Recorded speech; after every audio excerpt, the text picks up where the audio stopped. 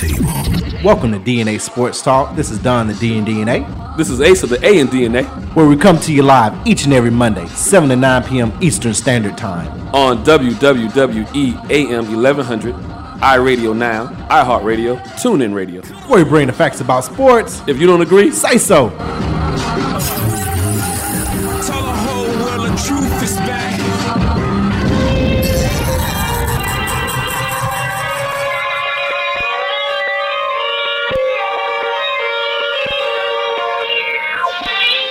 Throw rocks at the throne. Allow me to reintroduce myself.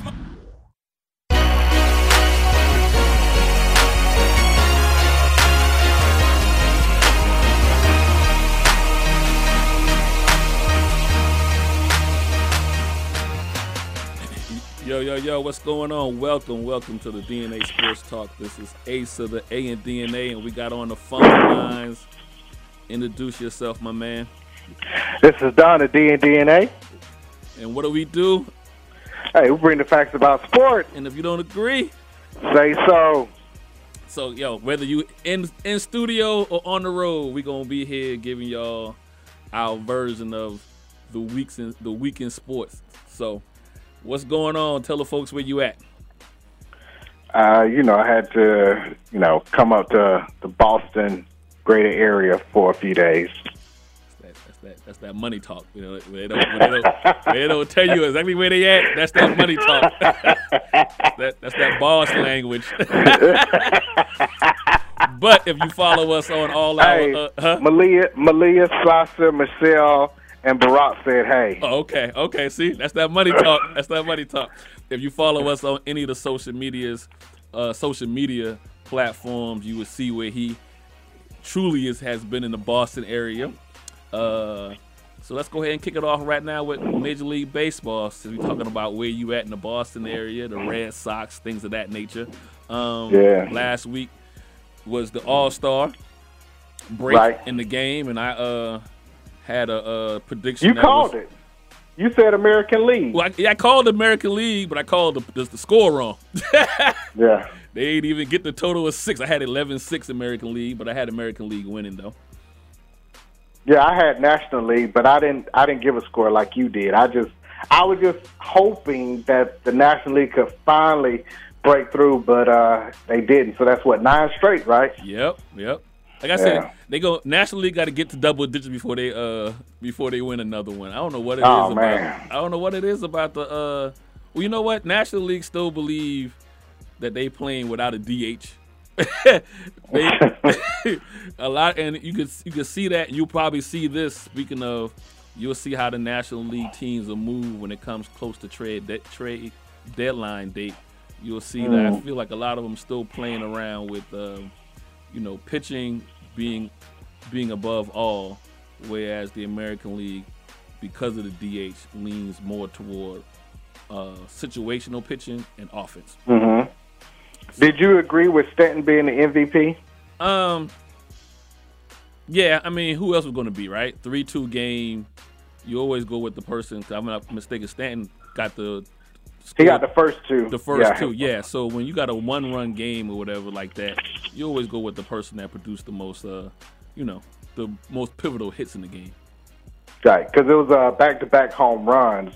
After Stanton's 2-run home run, then Buxton hit one, and that was all the scoring. Yeah. Was in the first 3 innings. Mm-hmm. Yeah. So no, I don't have a problem with that. It's not like, rarely, I could be wrong, but rarely do you see pitchers win it because they only get an inning and a half. Mm-hmm. Right. Only thing they can really do is maybe if you strike the side out, but that's going to be usually probably reserved for a setup guy or whatever, or a reliever. I remember one year, I'm going to find who's the last pitcher to do it. I remember one year Pedro won it. Yeah. And he had, I think he pitched 2 innings and he struck out 5. Did the GOAT ever win it? Number 42, Mariano Rivera. Mario Rivera. I don't think so. I don't. I'm gonna pull it up right now. Like I said, in the last 20 years, like how many pitchers do you know that would come in. When you said the GOAT 42, there is only one GOAT 42 now. Hold on. My bad. Modern day GOAT now. 42. Okay, the last pitcher, actually you're right. But the last pitcher to win it was Shane Bieber in 2019. Mariano Rivera did win All-Star Game MVP in 2013. Probably was his last game. That was his farewell season too, wasn't it? Yes. Yeah. They set it up. That's what I'm going to say. Most times, if you're going to have a pitcher or a reliever in this case, it's going to be, one of those things. Because you mentioned who, Pedro too? Pedro won it. I think it was 99. And he was the last pitcher until Mariano Rivera and then Shane Bieber. Gotcha. Okay. So, but a well-played game, 3-2. You keep everybody interested, like you said, and with the new rules as far as a tie going to the home run derby. I know people kind of wanted to see a 3-3. I really did. I ain't gonna lie. Had it been like you were predicting a kind of a blowout, I get it. But when it came close, I was like, okay, come on, tie this thing up and let's just see what happens. Because at that point, the managers had already designated the 3 players that would come up and get 3 swings to see what happens. Yeah. So now, I mean, I was way off, obviously, with the score prediction, but because it was 3-2, you did watch it all the way to the end, and you had 2 reasons. You want to either see whoever's down, you want to see either tie and win and want to walk off. That's always exciting, or you want to see tie it up. Then you want to see if you can hold off from a walk off, knowing that it's going to go to this first time ever, one swing of the bat type of scenario. So baseball kind of worked out to see how you can keep the fans' attention late into a game. Yeah. Almost like what they do in the basketball, the TBT, the Elam ending. The Elam, yeah. Elam ending. So, it works. I did like the tribute to Jackie Robinson before the game by Denzel, but that was almost like goosebumps. And then all the players showing respect for Jackie Robinson. Yes. So, I mean, it was overall a good night for baseball. Not bad at all. From a selfish standpoint, I'm glad the Braves had a bad night. I'm glad nobody overextended themselves. I'm glad he was out in the first round, wasn't he? Acuna? Yeah. Acuna. Out in the first round, good to go. You know what I mean? He probably just called because they needed a body. They needed a body to participate. in the home run derby. So we a week after the All-Star. We got games have already gone. Series sets have already been played. Yeah. Oh, with the home run derby, we both had I just lost his name now, winning it. From the Soto? From Soto, National. correct. Yeah, we both Juan had him. Soto. Yep.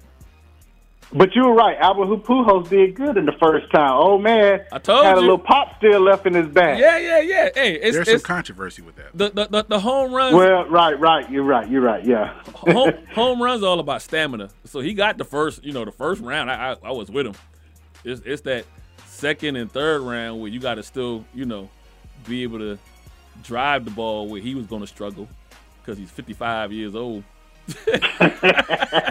Hey, don't do that old man like that. He still got it. So out here, Brett Favre trying to see if I still got it. Got it. One round. You got there, Bernie Mac. You better get yours because I'm going to get mine.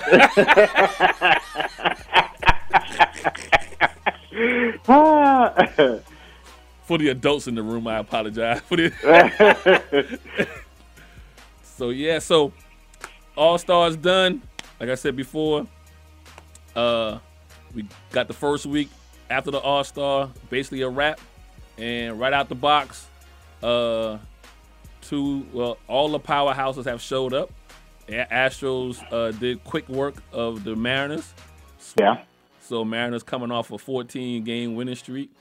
Probably didn't want to see All-Star, but had to. Right. And then immediately starts their I think they have one of the toughest second half of the season. So they start off immediately 0-3. I want to say Yankees split their series with the Orioles. Yeah. So now the Astros are 2.5 back of the Yankees, and everybody keeps talking about the Yankees and the 27 Yankees and winning 120 some odd games. 120 some games. Yeah. They on pace for that, but Astros is 2.5 back. Well, I thought the record. Nah, I'm talking about when the 27 Yankees won like 113 games, 114 games, something stupid like that. They were 110, 44, and 1. So they had ties back then. But that was on a 155 game schedule. Okay. Well, they just keep on saying that's the pace that these Yankees are. They only compare the Yankees to other Yankees. They don't never compare it to nobody else. But we talk about the Yankees and their, how hot they've been, and you forget that the Astros are just 2.5 games back. And before we went into All-Star, I don't think we talked about this last week, Don. I didn't realize the Astros had swept the Yankees before the All-Star break. No, I didn't realize that. So, or if they didn't sweep them 1-2 out of the 3, something of that nature. So, yeah, but they're right there though. They're only a game and a half back, so it's anything can happen at this point. But I mean, Judge seems like he's hitting a home run every third day at this point. That's good. That works in that ballpark. It ain't gonna work in Houston. No. Unless you Soler. It's 50. It's 50 feet longer down that left. The shot heard around the world. Down that short track. That's in the Yankee Stadium. Then the National League. Listen, it's 6 teams, right? We'll start with the home team. Started off good news. I mean, came out the box, handled the Angels. 2 out of 3 games, or 3 out of 4. I forgot that series long. Lost the last one though. Yesterday, like 9-1, but handled business coming out the box. Dodgers doing the same. Milwaukee's doing the same. And the Padres been helping us out, keeping the Mets right close. Because it was half a game back. Would have tied yesterday if they won yesterday. Right. Would have tied for a part. It's a game and a half. Game and a half, yeah. But I mean, I would have been so much, y'all keep on saying the Mets go to Met, right? They met. Right? They met right now.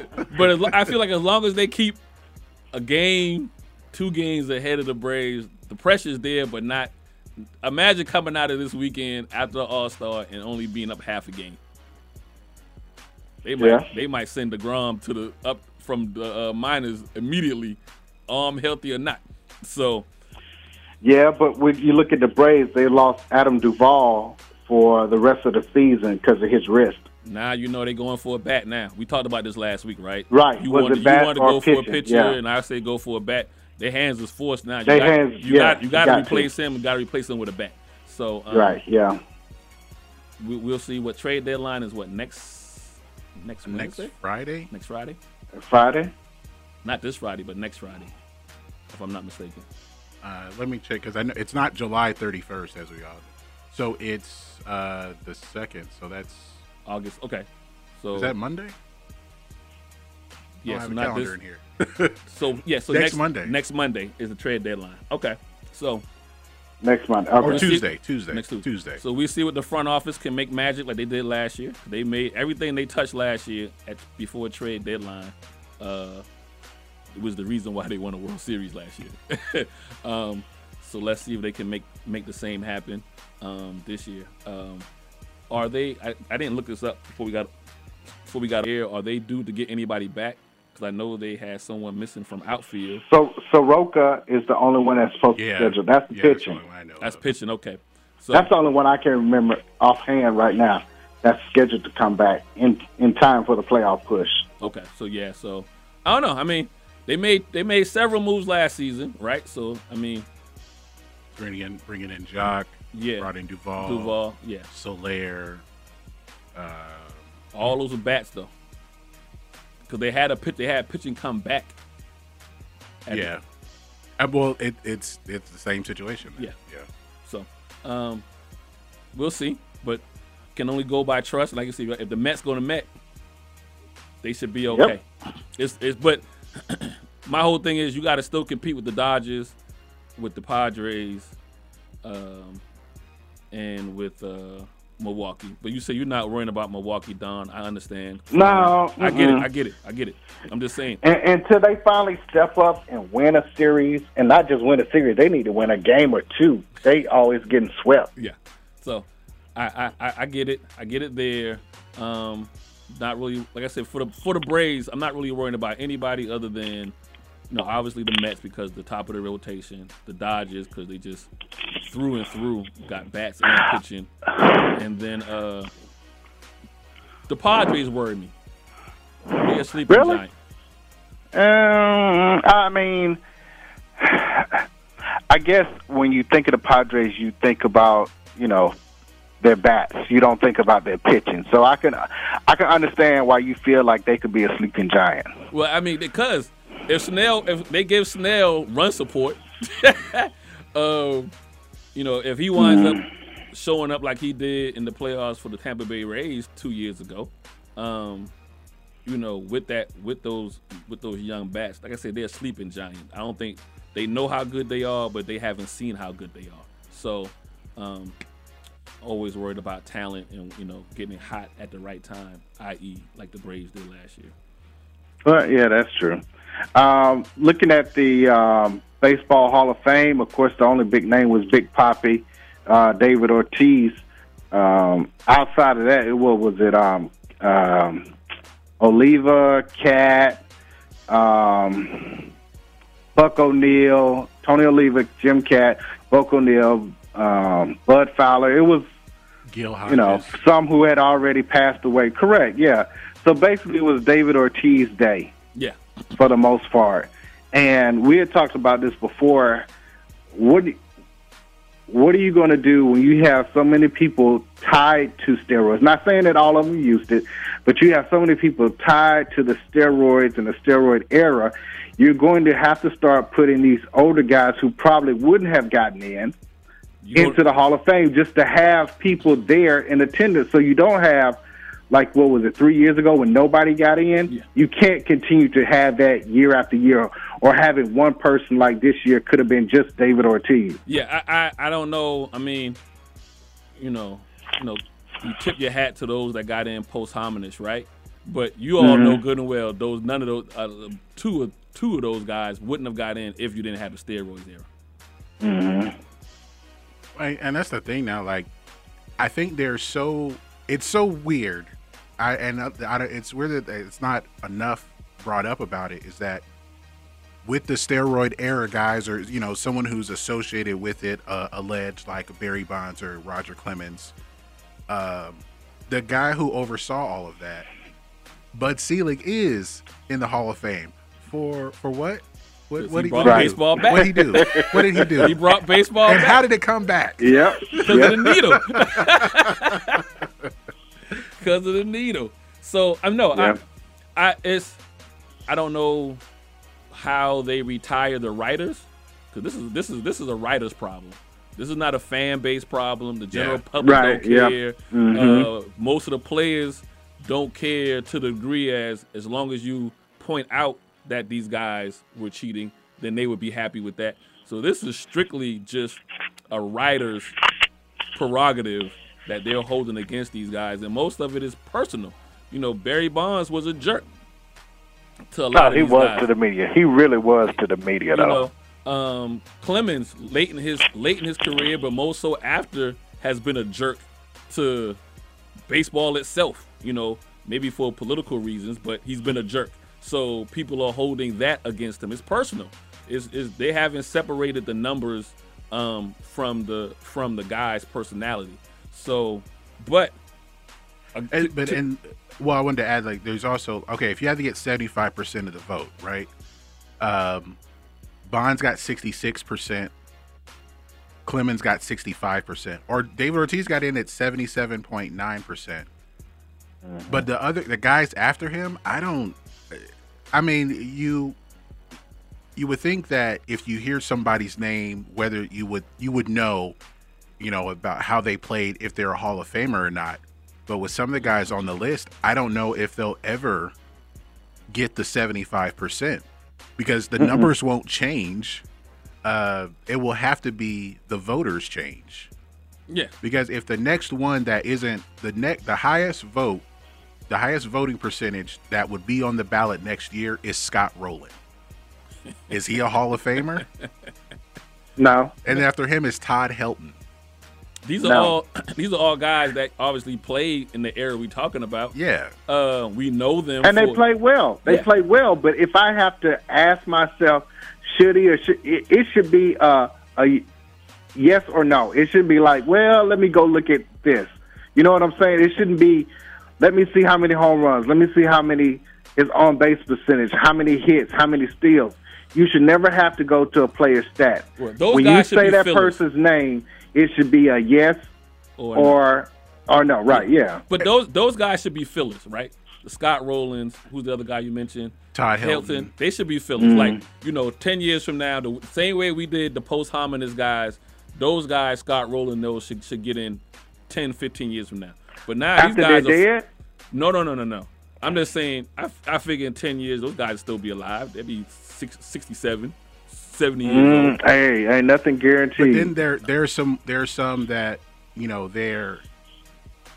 they're still on, like Bonds and Clemens were still on the ballot despite the steroid allegations. And there are some other guys to where the numbers should say that they're Hall of Famers, but just because of if they were mentioned in the Mitchell report at all, they're gone. They're not going to get the votes. Like someone like Gary Sheffield. Yeah. I always looked at it as like if they get any of the magic numbers offensively, 500 home runs or 3,000 hits, but he played for they the should get in. But he played for the Yankees. Chef, he hit 500 home runs. he won a played for the couple Yankees. batting titles. Yeah, but he's not. And he has 3 rings too, right? He has at least. I know he got one with the two. Marlins. One. He's got one. He was on that Marlins. Got one. Just the one tomorrow. He didn't get one with the Yankees? No. I don't think so. Oh, okay. I thought he got one with the Yankees too. Okay. And then another one. Well, A-Rod. But A-Rod's been. But you got guys like A-Rod who's been on steroids. A-Rod should be sitting. A-Rod should be sitting next to Pete Rose. A-Rod, but see, A-Rod has This was his first year on the ballot though. So we got 9 more years of should A-Rod be in the Hall of Fame. You know what? A-Rod might make the Hall of Fame because he's well liked. He's well liked now. Now he. And he was in a commercial with Randy Johnson and David Ortiz and someone else. I'm like, he's the only one of these. It was Pedro Martinez. He's not in the Hall of Fame, but all the other 3 are. Yeah. But he's the only one. Like, again, he wasn't a jerk to the media. Matter of fact, he's part of the media now. That's what's helping him is he's part of the media now. This is going to be a long-term project for him to get to the Hall of Fame. Then I believe he gets in year 8 or 9. Maybe if he gets in not 8 years from now, year 9, then he might be he opens the door for the rest of them. He opens the door for everybody. He'll be the Rosa Parks. You get everybody, or not Rosa. Oh, man, don't do that. Don't do that. Harriet Tubman. You bring all the steroid boys in. Dang. And there's some others like Manny Ramirez. I don't know why. Does he have steroid allegations too? Yes. Yep. He did. He also wasn't nice to the media. I think he was not. He just didn't answer the questions the way they wanted to. He was the beast mode. See, before you know what I mean. He was the beast mode of baseball. He was. What's the other? Well, hey, look. All right. So I know we're on this side of the media. Yeah. I know we're on this side of the media line, but I can't blame some of the players when you look with. Was it Nick Castanelas when the reporter asked him about did he hear the boos from the fans? Like, come on. And then he went back at him. It was like, that's a stupid question. But, again, sometimes some of the media have very stupid questions. And so you can't expect a player not to react a certain way. Who's the guy that Dion poured the Gatorade on? Tim McCormick. Tim McCormick, yeah. He was a jerk this whole career, too. He was a jerk, right. There are certain guys in the media who are jerks, too. You know what I mean? Yep. So players took it right back to them as well. So I just feel like you're going But they say, you're a real man, Dion. Yeah. You're a real man. Like, They won a championship. Come in there with your goggles on. Let's not even. Why are you in here without your raincoat? I feel like some of those guys are going to have to fall off, and you're going to have to get young bloods on the writing side. And I think, I don't know if Rose can change about like how you look at the players, but with some of these players that are alleged, like Manny Ramirez, I see that he was actually suspended for illegal substances, but have some proof of some of these other players. Barry Bonds actually never failed a test. Yeah, body just changed. Yeah, turned into Dave Chappelle. Went from his skinny head got to big. bigger. So here's the only other thing, and I'm done. I'm gonna use your I'm gonna take your line of argument away from you real quick and use it for my own. I'm waiting for someone to come up and say how many pitchers were on it during the course, and if you can prove how many pitchers, or not even, or unfortunately you might get hit with a whole bunch of defamation, but if you can prove or have someone, silently be like, hey, I know for a fact 25 guys, 30 guys at some point in and out of the pitching rotation were on steroids at some point or another. So at your time doing these 5-6 years where you allegedly were on it, your 20% of your at-bats were going against someone who was on steroids as well. Yeah. If that somehow could be maybe not proven, but the argument now is put out there to where, because we don't never hear that pushback about. But, and that's the thing. How many times have I said, what about that pitcher that had a 3.80 earned run average? Now they down to 2.80. Yeah, it's a little high. It's not going to, but that's a huge difference. But nobody's paying it any attention because it's not under 2. Yeah, or he's a reliever, so he goes from 4 Yeah, so it's 3. not a big deal. Or, again, how about the batter who was only batting 225, now he's batting 275, Yeah. It's not over 300, so it doesn't draw a lot of attention, but he's greatly improved himself from using steroids. Or it made his career longer. Yeah, so made a career, right. That pitcher probably would have been out of the league with an ERA over 3, close to 4. He would have been back down to the minors, but with an ERA hovering at 3 or right below at 2.99, right below. He's now a setup guy for the next 3 years. Right, yeah. And so, and if he's a setup guy, then that means he's going against these alleged hitters. So the playing field is even now. It's even. I don't know why we just don't have from here to here with the steroid era, and these are the players that's in it. Yeah. Just like because baseball profited off of it. Yeah. Like going to the museum and looking at dinosaurs. We ain't never seen one, but we got skeletons and bones, so you know what? They got their own little section to themselves, and you move on with life. I don't know what it is, but baseball is just willing to die on this sword, literally, to the point where they have some years and have had some years in which they haven't had anybody to put into the Hall of Fame. I feel like because of this is the reason why they decided to go back and add the Negro Hall of Fame numbers. Like, there's been certain things they've done because they don't have. Because if it's been all about the numbers, then you got they have to do something like that. They're trying to avoid having a year where no one gets in or it's just one player.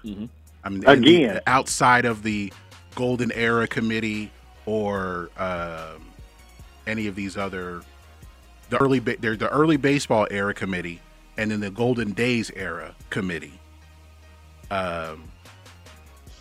to have more players get in just on the vote of the writers, and not these other committees. I mean, that's fine, but we want more than one guy. Yeah, it's well, like I said, it's crazy now. Everything's gonna lie on A-Rod getting in. Who would have thunk it? And I think if he gets in, then that opens the floodgates for everybody else. I don't know. That's tricky. I don't know, because he has the numbers, of course, but then it's like the other players who don't have as much as far as the numbers, like Jeff Kent. I'm just looking at guys who are also on the ballot. He got 32.7% of the vote. This is his 9th year on the ballot. He ain't jumping up to 75 by next year. No. Because that's what makes it weird, because the numbers don't change. And A-Rod's going to be the last hope for all these guys, or you're going to have to wait a whole decade and a half for these guys now to retire. Like, but that's the thing, by the time though. you get the Like, A-Rod, Bonds should have been in, though, right? Like, you saw his trajectory when he was in Pittsburgh. He was a Hall of Fame long just off his before Pittsburgh he numbers. started. He's all of it. so I'm asking you right now, who are the guys right now in the next? Who are the guys right now that are first ballot Hall of Famers? Scherzer, Bonds. that are playing. Yeah. That are playing. Active players? Yeah, that Well, won't be, there's a war machine. that won't be playing, say, in the next 10 years. Yeah. Got the war machine. War Machine, Mike Trout. You got Scherzer, Verlander. DeGrom. Yeah, you can put him in Yeah. I mean, DeGrom he gonna come out of here with a career earned run average under 1.5. Hey, well, you saw where DeGrom's rehab got a setback. Yeah. So that's good news for the Braves. I mean, you don't wish anybody to be hurt, but that is good news for the Braves, because now it'll probably be another month or two before he comes back. yeah. But yeah, DeGrom is on there. Well, Bryce Harper will probably still be playing in 10 years, because he won't even be like 37 yet, I feel like. Yeah. So I mean, he might still, but who knows? Maybe an injury or whatever. Like I said, we're not wishing this, but in 10 years, possibly he might not be. Stanton. Yeah. Yeah. I'm thinking about Pujols. Houston. Pujols. Yeah, Pujols. Yeah, Yeah, he'll be Pujols. He be. This is last year now. Yeah. Right, yeah. All Miguel Cabrera. But then, in that Cabrera, case. his last year, this year, Miggy. next year. Yeah, Miggy will get in. Yeah. Anybody from your Cubs? No. Lester. Well, no, he's retired. He's retired He's already. retired. He had a solid career, but not Hall of Fame worthy. No. Kershaw. Kershaw could be done because he's already had multiple surgeries or whatever, so he could be done in 2 years. So it's a lot of pitchers to me in the next 5 years that might be done and then will be on that first ballot Hall of Fame. So if they can stretch this out, maybe we don't have to worry about because then you'll have a whole new crop of this generation guys retiring. And So then, it could be this thin over the next 10 years. I say the next 7 for sure. It's gonna be tough. I mean, because like I said, like if the highest vote getter who will be eligible next year is Scott Rowland, and then Todd Helton, that will be huge percentage jumps for them. I'm just playing. I'm playing get devil it. advocate to what you're saying, Greg. So if this is what they're going to do as far as stretching it out, then how long they got to stretch it out? So now you got to look at current players who are on the edge of retiring or will be retired in the next 10 years. So it's going to be thin Yep. Yeah. until these guys retire, which some of these will retire to me, part retire, especially the pitchers will be retired in the next 5 years for sure. And then they will be up for eligibility by the time we get to A-Rod. By the end of his 9 year, yeah. yeah, this was just year one. And then you can go on about life like it never happened, because then you'll have a new supply of definitely Hall of Fame guys with no baggage, no backgrounds, none of that. Mm-hmm. Yeah. So that might be I their can game see plan. that. Because we didn't have any Hall of Famers 2 years ago. Yep. I think, yeah.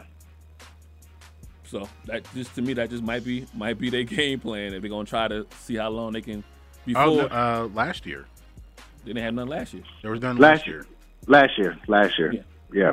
So maybe they go every other year without somebody. Kurt Schilling was the closest.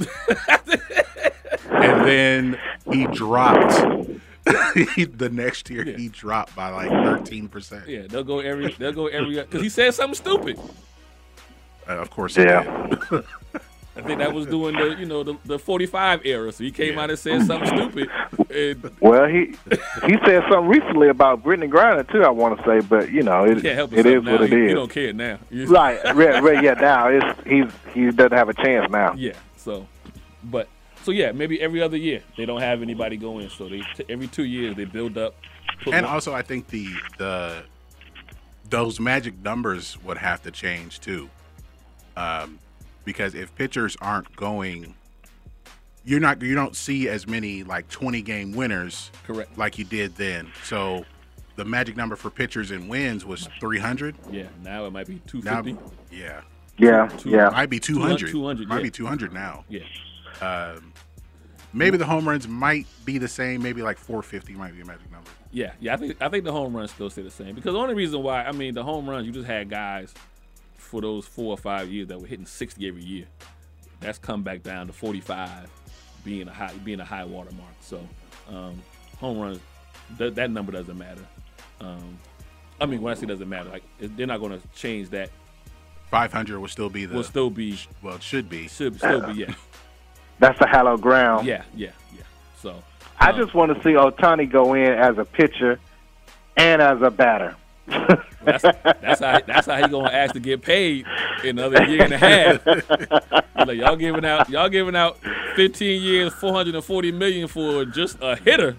I can do both. Right. He did get touched up by the Braves last week. But he had what in the 6th he inning? pitched, Though. what 7? Right. I'm about to say he pitched 6-7 innings. Yeah, of basically, they probably should have pulled him and went to the middle relief. But that was. Is his agent Scott Boras?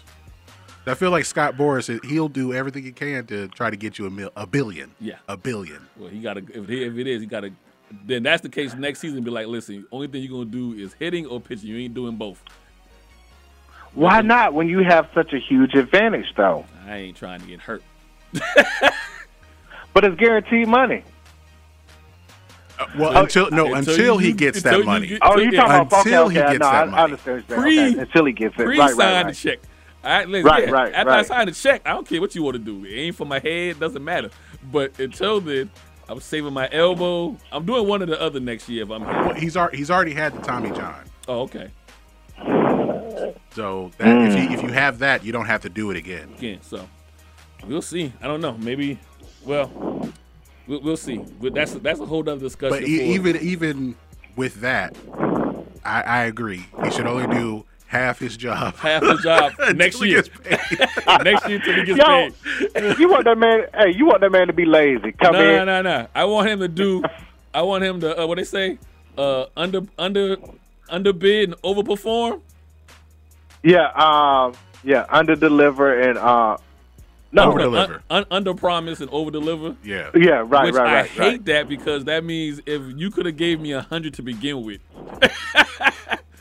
You cheated me. If he's just hitting and he gives you 50 home runs, oh yeah, like like that's the special thing. Like only doing half his job is giving you 50 home runs. It's only being halfway. So Hey, you saw what Juan Santo did in the home run derby again. So he like 440 million. Let me go win this home run derby. I want 540 now. But apparently they were being petty though because they didn't get him a plane to LA to be in the home run derby. He had to fly coach. He should have just stayed in LA because the Dodgers gonna get him. You should have just stayed out there, no problem. Well, it's time. We gotta take a break. Gotta pay some bills. We come back, but keep the steroids in mind because we got something similar in the next segment. DNA Sports Talk on WWE 1100. Be right back.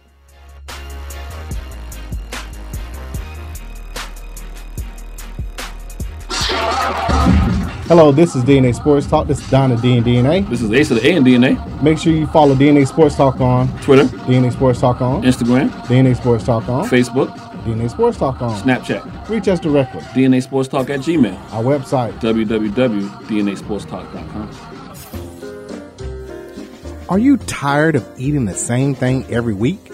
Then wake up your taste buds and go to the best New Orleans-style food in Atlanta. Copeland's of New Orleans in Atlanta has the best Cajun-style food, specializing in seafood. The Jazz Brunch on Sunday from 10 a.m. to 4 p.m. is the best of both worlds. If you're a sports fan, they have several TVs and a great bar to watch your favorite team. Just be careful if the Saints are playing. Tell them DNA Sports Talk sent you. That's Copeland's of New Orleans in Atlanta. 3101 Carl Parkway, Atlanta, Georgia, 30309. Enjoy food and life. Military dogs keep our troops safe by sniffing out bombs and IEDs. Yet when they retire, they're too often left overseas. American Humane brings these heroes home and back with their handlers. To help, visit AmericanHumane.org.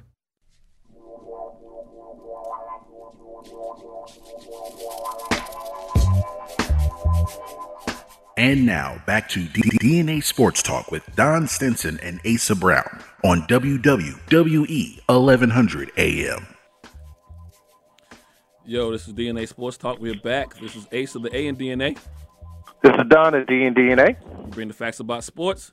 And if you don't agree, Say so. So we finished up our first segment. If you're just now tuning in, we talked about Major League Baseball. First week after All-Star. Once again, recap. American League won it 3-2. Makes it 9 straight. Nine straight, yeah. So they're going for the 1-0 next year. So we see the National League can avoid probably the third double-digit streak in the last 40 years. Yeah. In the All-Star game against the Nationals, against the National League and American League. So speaking of, we're talking about steroids in the Hall of Fame. NASCAR has something similar happen out there in Pocono. You know, if you ain't cheating, you ain't trying. Joe Gibbs Racing. Hey, that's your boy. I'm surprised you wanted to go to this so fast. Hey, listen, we're gonna get it up out of there. I'm Eminem, baby. Before you can start shooting fires at me. We go 8 Mile. You're 8 Mile. We gonna take our heat right now. Hey, through the mic and said, now tell me something they don't already know.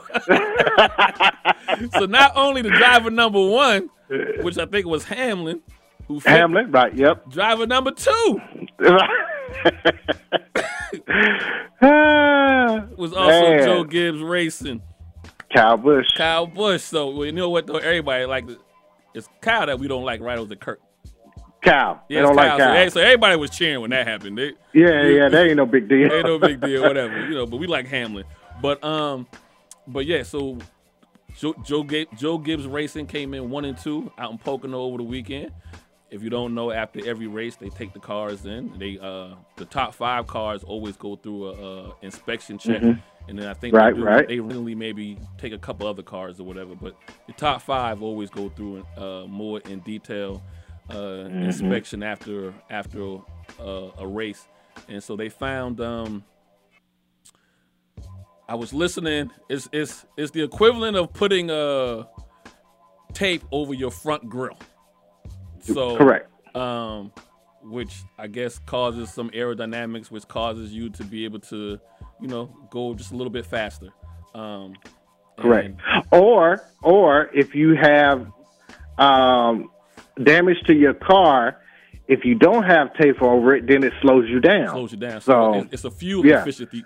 Then it becomes a fuel efficiency thing. So maybe you don't have to stop and get gas or fill up as often as somebody else, which keeps you higher up in the standings during the race.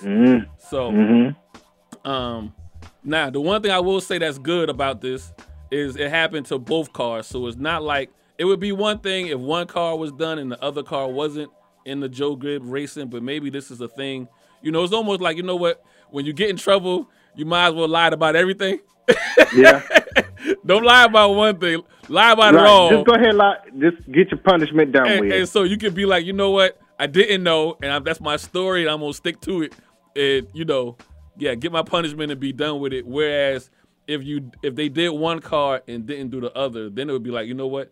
Then you knew you were doing something that wasn't right, because why wouldn't you have done this car under the same garage, same mechanics for better or less to call them that. Right. And it says they can appeal. They're not going to appeal, though. They've decided the appeal was up until I think today, at Yeah, 12 correct, noon right. or 3 o'clock or Oh whatever. yeah, this is from yesterday. And they So, decided Yeah. they decided not to appeal. Now I feel they decided not to appeal because Joe Gibbs Racing for the year has probably some of or up there as far as the most wins this year. So And this was the first time since 1960 that a winner was disqualified. qualified, yeah. Well, Yeah. twice in the same. It's like lightning happening, hitting you twice in the same day. Yeah. because 1 and 2. But that was the thing. Hamlin led like the last 20 laps, and then Kyle Busch was led like a third of the entire race. So like they were literally having great days 1 and 2. Yeah. And then 8 hours later, get the phone call. Not even 8 hours before the evening was up. Yeah, correct. So now Which the allowed hometown, Chase Elliott the to win. Hometown. gets Yeah. his this is his third win in like 5 weeks. I think so. I know it's his 4th win of the year at least. Yeah. And he never led a Which lap. is- And his Yeah, car was which is inspected. good. That's good for the other drivers who still need to get in. Yeah, so that's what I was telling Greg. Now my conspiracy hat comes on. Like, I feel like NASCAR doesn't want to wind up having no seat at the table, and I don't think they want to get into the whole points scenario at the end of the year. Now I don't know if this would have been Hamlin's first win of the season. No, I don't think so. Let me check. I don't. I think it he's would have been won his before. third. It would have been his His third. third. Yeah, Okay, yeah, so it yeah. doesn't- Yeah. So that theory's out the window then. Then they just, then NASCAR just doing their job. Now they have said that they were being a whole lot stricter this year in reference to modifications or things that you do to the to your car. I wonder now all eyes are going to be on Joe Gibbs Racing if they don't win another race this season. If people start looking at the previous races and we're like, you know what, were you doing something then that you're not doing now since you got caught? But I would assume if you're being checked, if you're a top 5 car and your car is winning and you're being checked or being inspected, why wouldn't you have gotten caught beforehand? I just feel like this is just something that it's a one-off. You know what I mean? So, but now I'm biased because Joe Gibbs my boy. But See. I put my biases out there. I'm biased. Joe Gibbs my boy. But I wonder how the other racing teams are now going to look at them the remainder of this season, especially if they don't win or continue to place high in seedings the rest of the season. We got what? You know six how races to go? they're gonna look at them. They're gonna look at them as they were cheating all along, and they just happen to get caught at this point. Yeah. Well, if I'm Joe Gibbs Racing, I come out. Let's go ahead and bash him. Let's go and just There are 5 races left before the playoffs. for the playoffs. And how many spots available? Still just 3. 2. Two spots. Which you still would have had 2 spots after this because Hamlin had 1 before. So that And Kyle Busch had one before too. Yeah. So, I just what we say though, if you ain't cheating, you ain't trying. You ain't trying. Yeah. I think they pushed the envelope and got caught. Because now I don't know what this is, but they were like what was covering up one of the grills or is like a 12th of whatever too much. Right. So it's like razor thin, it wasn't something so Right. the common person like me and you would be like, what? For real? Yeah. That doesn't do anything. But obviously in their sport. And they All have it- put out a all it statement. takes They've is just a bit. apologized. So Oh, what- they put out a statement apologizing. Okay, so it says that the extra layers of vinyl were found under the wrap of the car, yeah. and that modified the area of the lower nose on each car. Yeah. Again, I just think they did it to both. They pushed the limit and they got caught. What's the advantage of that? Again, I think if it's It's aerodynamics, fuel drafting, Yeah. your speed. So yeah, that's all it takes. It's just a small modification. so if you don't gotta, if you don't have to go and get gas as much as the next guy, because whenever you go into the pit stop, that's why it's so important for you to pit, speed, get in and get out, because you don't want to lose. You don't want to lose your position that you already had, or if you do lose your position, you don't want to go from say second to fourth. You want to go from second to third. So now if I don't got to go into pit row for gas, then I don't got to go into pit row for tires either. One lap makes a difference. If I got less drag, all it takes is one lap. If I got less drag, we're gonna do simple science. You know what I mean. If you got less drag, there's less fuel. That's less wear and tear on your tires, depending on the temperature of the day as well. So yeah, one lap is all it takes, and obviously, this was helping both these cars because they both came from Joe Gibbs Racing. Now it might be, if it was Joe Gibbs Racing and somebody, who's the other one, Motorsports, Hendricks. Then maybe you say, you know what, there's a confusion about what's going on with how teams put their cars together, and they might need to relook at some of the rule books. But with it being one team only, they push the envelope. That's how the Washington Commanders do. Hey, we the evil. What's the Commanders? G.I. Joe. What's the slogan for Death Row? I mean, not Death Row. Death Row. What was the evil guy's name for Snake Eyes? Snake Eye. No. What's Snake Eye? No. Yeah. What was Commander? Or Cobra? Cobra Commander. What was his name? Cobra. I didn't watch G.I. Joe as a kid. I don't know. Now I gotta go. Now you're gonna have me go back, cause that's gonna be the Washington Commanders' nickname anyway. Cobra Commander. Cobra Commander. Not the Commodores. Some people call it. That is. It is. Chocolate City. The Commodore. Wow. It is. I saw so many photoshops of like Lionel Richie with the big afro on the helmet. Hey, listen. Wow. That's the reason why they could have went any other way. These jokers went Commanders. But anyway. But yeah, so is what it is. Elliott got his fourth win of the year. Yeah. So he's having a strong season.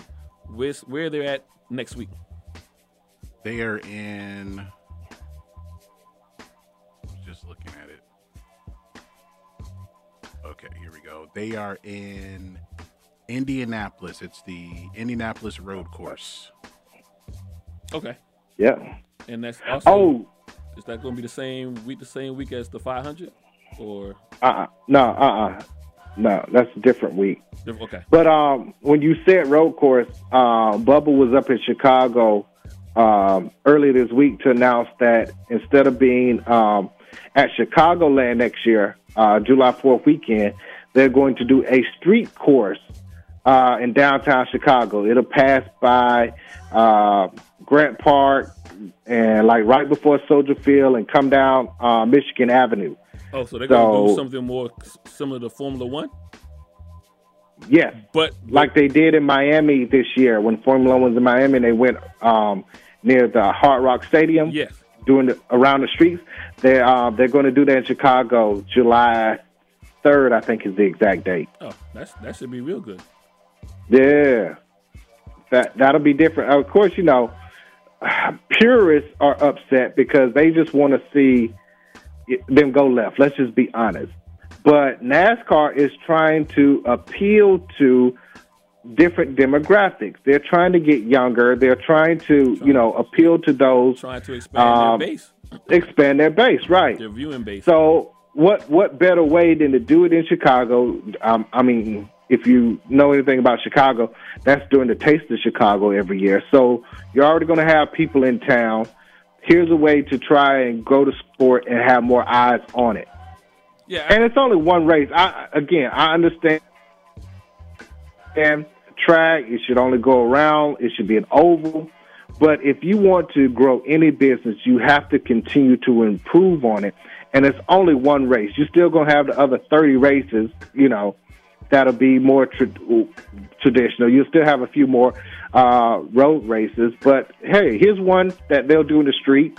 And I think it's 12 turns, so obviously they won't get up to, 180 or 90 miles an hour. But I think they saw this season at the beginning with the exhibition that was out at the Coliseum, and they were like, "Look how many eyes I was just came about to this." I was just about to say Yep. to you that like they've done some things. They've attracted some different. I mean, you got different minorities coming in too. So you got people like Right. Bill that owns cars. You got, I mean, people know Jordan, but I don't think people realize Dallas Cowboy Emmitt Smith is part of a team, ownership into a team. There's a couple other guys, you know, athletes from other sports that own some racing teams now. Brad So- Doherty's been around it for years. Yeah. So, and you know, listen, and they're looking at what Formula One is doing. Mm-hmm. So, you know, and Formula One has I think now have a lot of races set up here in North America, Vegas, Miami, and somewhere else. I think over the next couple of years that they have. Yeah. So, you know, you got But see, somebody. Formula One is international. NASCAR is national. Well- So, like you were saying, so now that you know that NASCAR is national, how can we draw more eyes and, let's be honest, more sponsorship, more money to this, more viewership?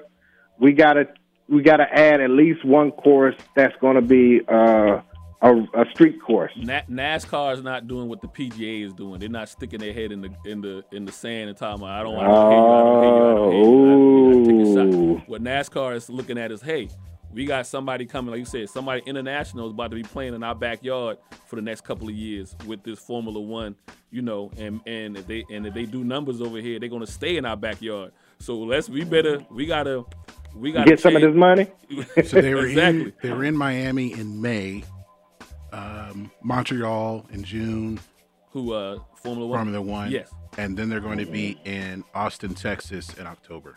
Oh, they in their backyards. Miami's their backyard. That's where Daytona 500's at, right? Austin, Texas, Texas is their backyard. That's where Texas Motor Speedway, you know, is a big race. So Montreal. So listen, they come here, they do numbers over here. And they're gonna be in Mexico City. I know Like I said, NASCAR's not on there yet. But you know, but this North America, they playing around in your backyard now. So you you got to start doing something differently if you want to, you know, have people like you're saying, Don, have people come and enjoy your sport as well. Yeah. You got to open it up. So And that's the thing. It's not like this is a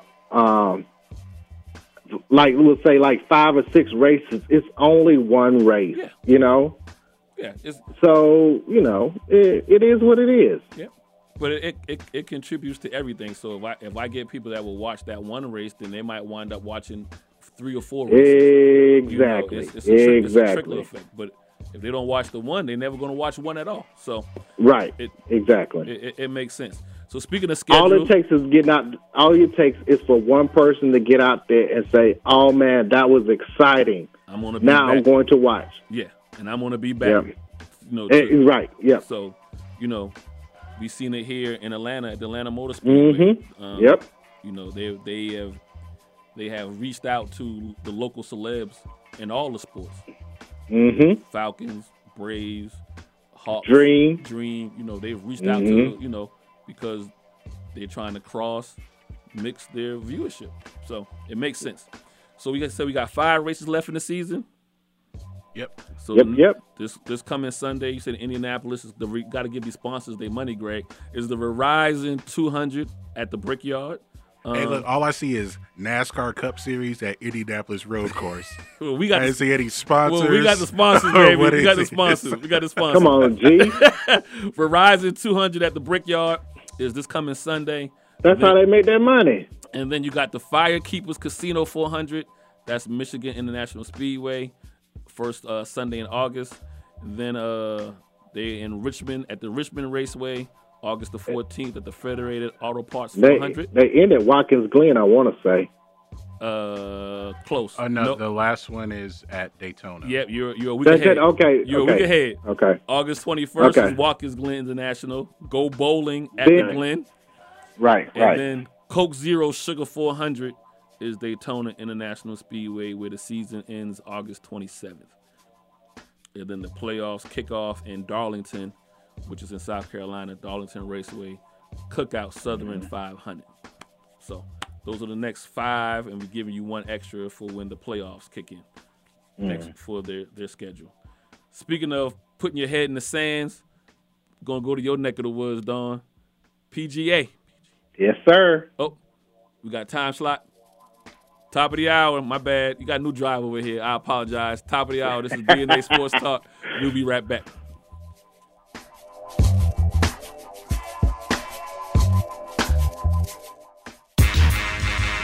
You are tuned into WWE Peakville, AM 1100.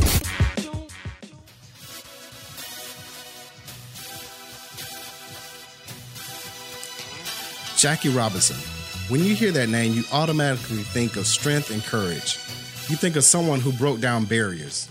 It's time to add another name to those qualities. Cicero Murphy. Hailing from New York, he is the only Black American world title winner and Hall of Fame inductee into the Professional Billiards Hall of Fame. Did he endure the same treatment as Robinson? What motivated him to get to the top of a Caucasian-dominated sport and stay there?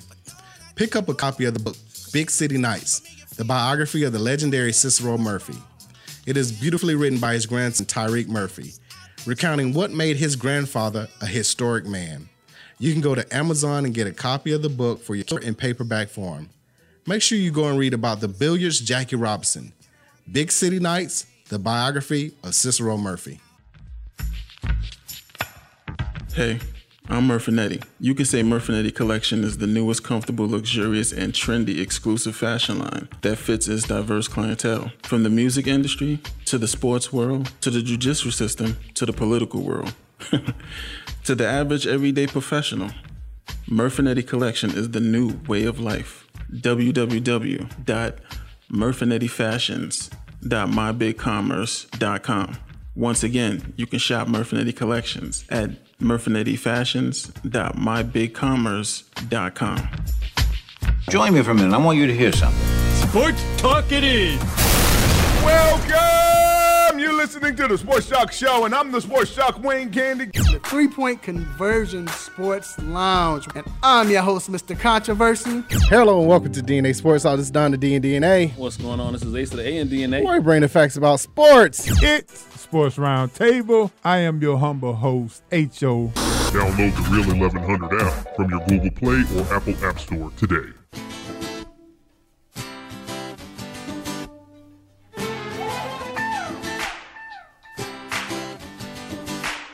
And now, back to DNA Sports Talk with Don Stinson and Asa Brown on WWE 1100 AM.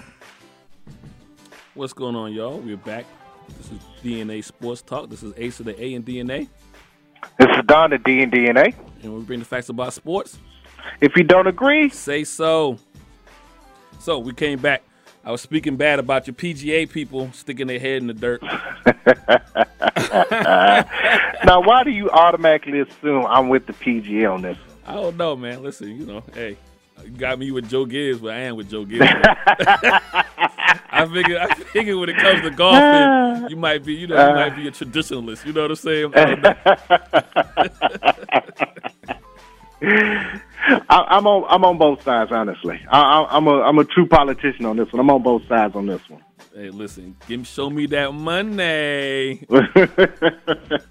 But they were in Minnesota over the weekend at the 3M Open, and that's when Tony Finau won. He shot a 17 over for the tournament to win, and he shot a final round 4 under to win by 3 strokes.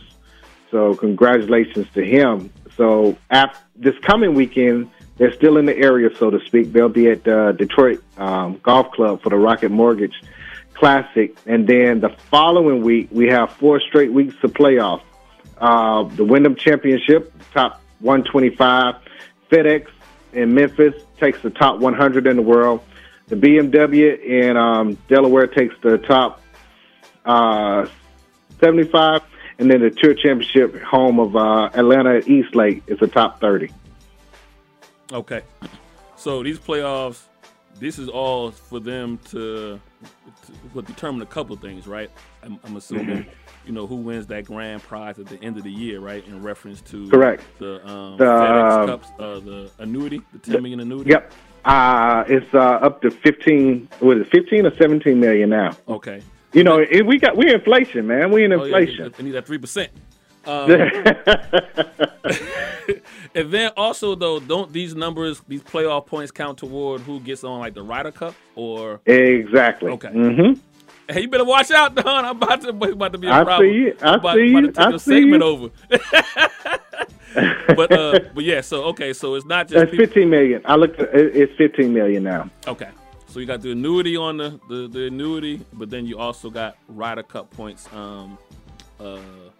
at stake as well, as far as being invited to, for those who don't know what the Ryder Cup is, they play against the European group once every 4 years. So every other year. Every other year. Okay. So any surprises with the 3M Open? No, not really. I don't think so.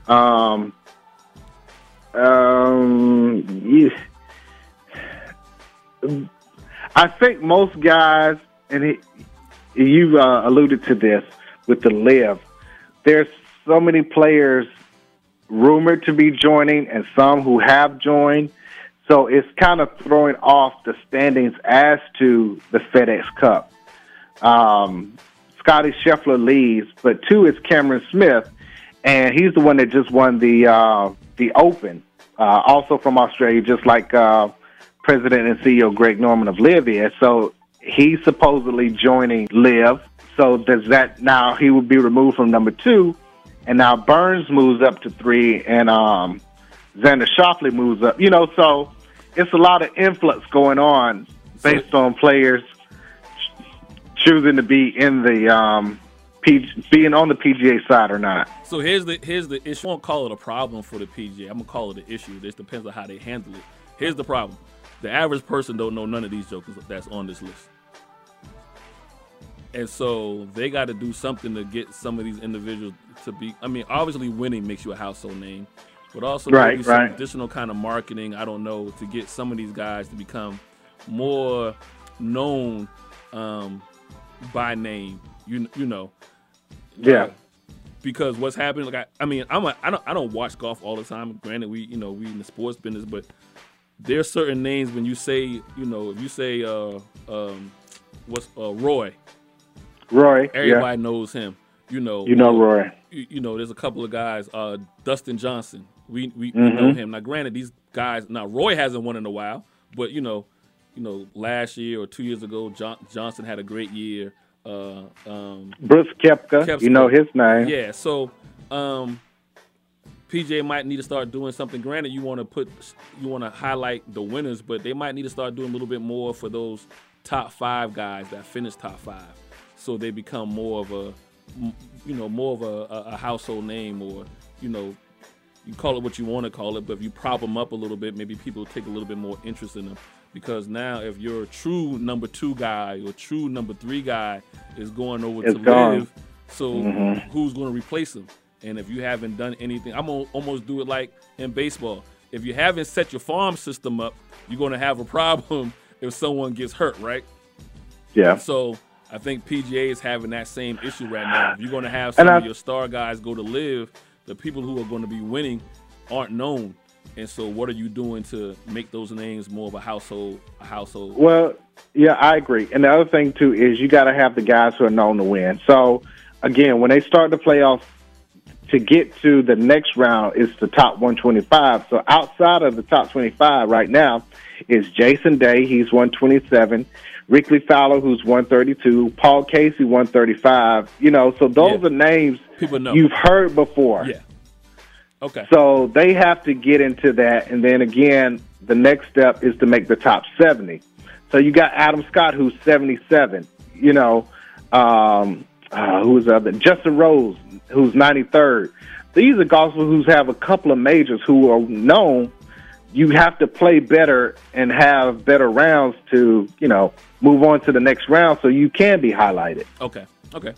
All right. Like I said, I don't want to call it a bad problem. I think for golf, if they look at it, these issues are something they can if they play it right, they can benefit off of it. But right now, they just seem to be sticking their head in the dirt and saying nah.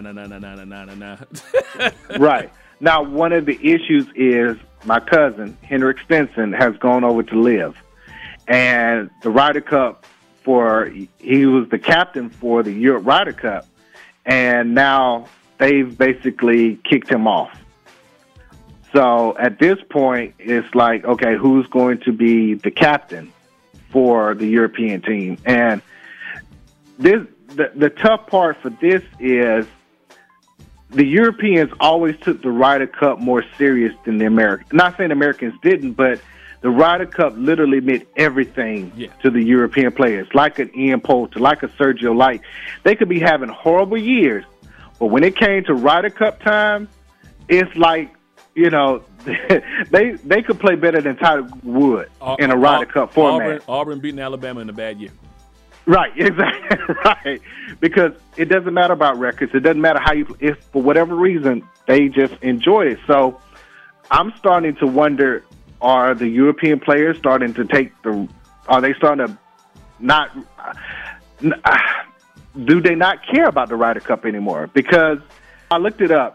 So the ones who automatically qualify for the Ryder Cup so far are Rory, Matt Fitzpatrick, Hovland, Thomas Peters, John Rahm, Seamus Power, Shane Lowry, and Tommy Fleetwood. So, again, Captain Henrik Stenson is out because he went to LIV. He probably would have picked Ian Poulter, but he can't because he's in LIV.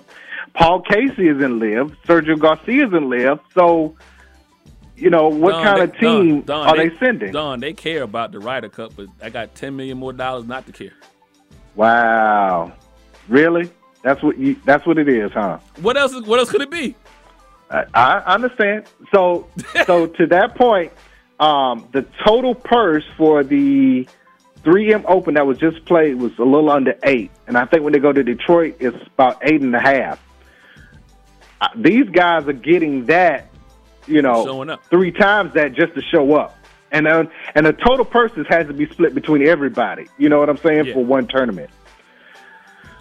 I don't know, but you look at if you look at the U.S. side, Zach Johnson is the captain for the Ryder Cup. You still got Scotty Scheffler, Sam Burns, Xander Schauffele, Patrick Cantlay, Justin Thomas, Will Zalatoris. All of those are in. Now the captain's pick could be Jordan Spieth, Colin Morikawa, but you can't have Bryson DeChambeau, you can't have Patrick Reed, you can't have Brooks Koepka, you can't have Dustin Johnson. Well, now that sounds like you got more of an even playing field going into the Ryder Cup. But again, I get it from the American standpoint because you go in to win. I'm not saying that they don't care, but the Europeans took it so serious that it's surprising that they have, you know, as many players they won't have as many players that are top names in the Ryder Cup like they normally do. Well, what's more embarrassing than, let's just say, if the Europeans take it as serious as as you say they take it, those lower tier guys come in and still win. Yeah. If they say, you know what, we're gonna hand it off to the young bucks. Yeah, but this is you know as well as I do. This is a robbery, like you said. Oh yeah, it's on the level of Auburn, Alabama. You know what I'm saying? Yeah. It ain't quite that, but to give people an idea, it's on it's a Michigan Ohio State. Yeah. It's a Yankees Red Sox. It's a bitter rivalry. Yeah, now you have respect for the person that you're going against, but the rules change. You can yell a little bit more. You can you get a little bit rowdy for a golfing perspective as far as the noise and all that kind of stuff that can go on the course and whatnot.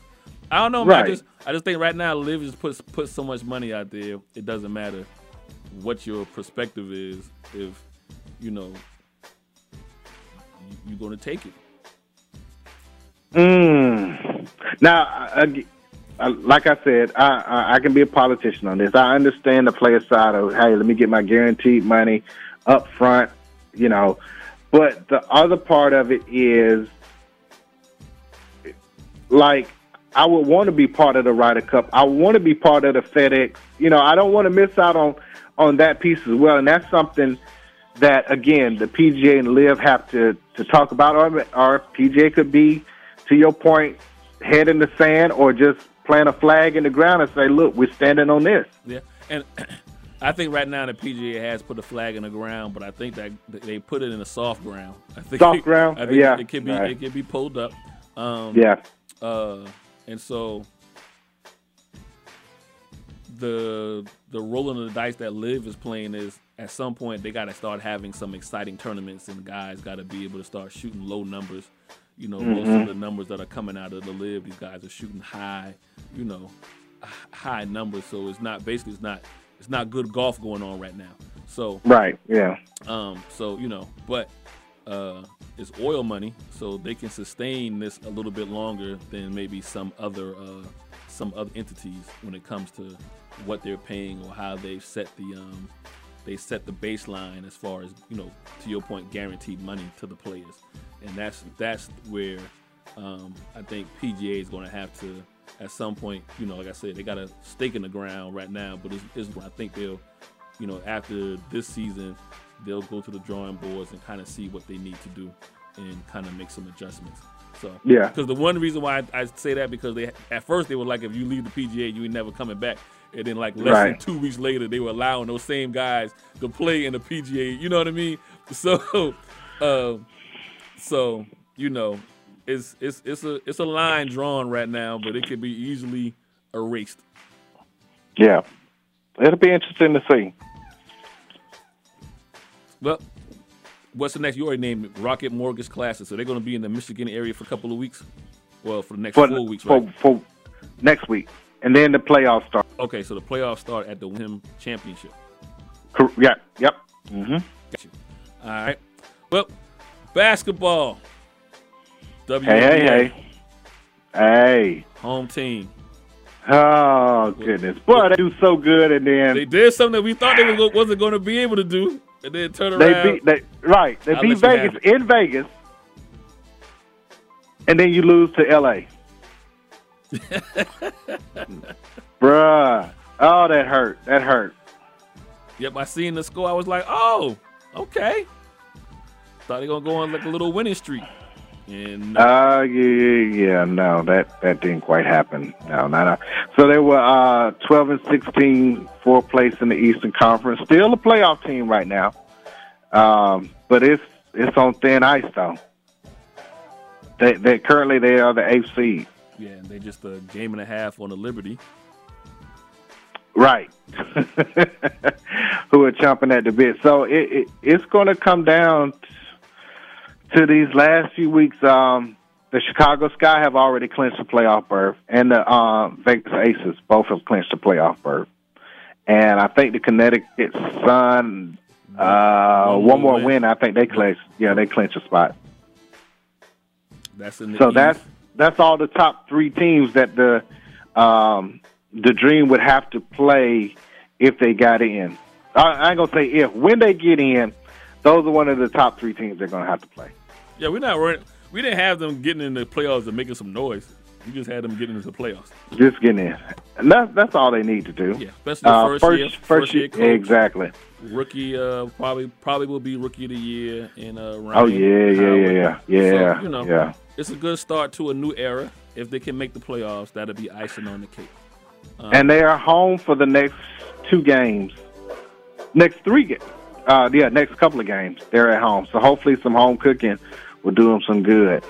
Yeah, we get a 2-game winning streak. That'll definitely make that playoff push more of a reality than you know, a pipe dream, as some would say. Did you see the Mercury beat the Seattle Storm? So Sue Bird finishes with the 25-21 record versus Diana Taurasi. So who you got? Who has a? So I've been seeing this going around. Better career, Sue Bird or Taurasi. I mean, who do you have? I gotta. This the real GOAT argument right here. Right. That's tough. I'm gonna say Sue Bird. Who has the most championships? Is it Sue Bird? Well, I mean, they equal when it comes to college. They equal when it comes to Team USA Olympic wins. You said the head-to-head now is Sue Bird. 25-21 Sue Bird, which is, I mean, that's close. No, I know, but I mean that's when you start talking about the GOATs, is how you got to start splitting hairs, right? So, and then, head-to-head. And then who has and I said they equal in college basketball championships. They equal in Olympic gold. Head-to-head is Sue Bird. And correct. Who has more WNBA championships? Are they equal there too? I think Sue Bird has 4. She has 4. And Taurasi has 3. 3? Yeah, Sue Bird has 4. Okay. And I think Diana Taurasi has 3. Yeah, she has 3. So Sue Bird got her the head-to-head and got her in championships, then she's the GOAT. Right. Because Sue Bird was a junior when Diana Taurasi came to UConn. If I'm right. Okay. I think that's right. So, not bad. I mean, listen. Because Sue Bird was part of that undefeated team that won the national championship. Was that, and they just had a special about, they were talking to Gino Torretta about, Gino Ariano. Sorry, not Gino Torretta, that's football. Gino Ariama about that team. And I think that was 01 or 02. Because he went 2 years in a row without losing, right? Yeah. Yeah. Uh-huh. I think people going we probably realize it now, but we're going to realize we actually were watching John Wooden. Like, you know, we weren't old enough to like watch UCLA, right? But you know what I mean. But we actually 2002 they went undefeated, Mm-hmm. and then 2003 they went 37-1, but they still won the national championship. They lost one game, right? But they still won the championship, right. So you know, I mean, we're talking about were you alive doing John Wooden when UCLA was going, 7 years in a row, losing once every 60 games.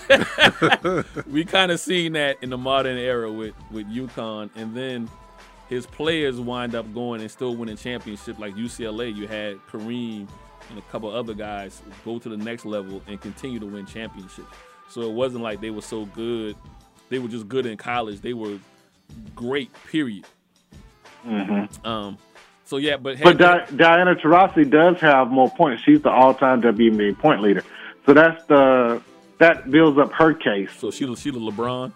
She's the LeBron, right. Get out my head. Points, dude. Yeah, she's the LeBron. We're the hardware, baby. But like you said, it's 4-3 as far as rings. And unless Taurasi gets another one and ties her up at 4. Ties her up at 4, yeah. That would, yeah. Like I said, both of them have had great careers. This Man, I was gonna say, like, what about gold medals? They both got 5. Yeah, they both got 5. They both equal when it comes to college. They both equal at gold medals. It's WNBA is who got more championships and head to head. And thankfully they both played in the same era. Yeah. When they both were, there's no one was so far ahead and was coming on a decline of their career or whatever. No. So great career. I wish a little bit more TV time was this is one of those things where you wish that game might have been a primetime game. Maybe ESPN would have picked it up primetime or something of that nature. I would have said ABC. I'd rather see the ABC pick it up. Two of the greats going at it for possibly the last time, unless play in the playoffs, something of that nature. So those are the things I think WNBA maybe be missing the mark sometimes when it comes to their sport and getting the viewership where it needs to be. You need to promote, because they only come once in a lifetime. Once in a lifetime, you're gonna have two greats that be like this. This is the Magic and Bird without the racial part of it. And but or at a point in which the WNBA needs viewership, right? Yeah, They need additional eyes. So this should have been promoted a little bit more for the masses to see. WNBA, we got 2% over here. Just bring me and Don on. We got y'all. We got y'all. We got what's needed for you. We got it. Speaking of basketball, NBA. Yes, sir. Your boy's list went out. We were talking about it. Why you got to be my boy? You see how you do? Why you got to be my boy? Hey, listen, I already took the heat. I told him Joe Gibbs racist. I already took the heat. You know what I mean? Oh, your boy, man. Nick Wright. My boy.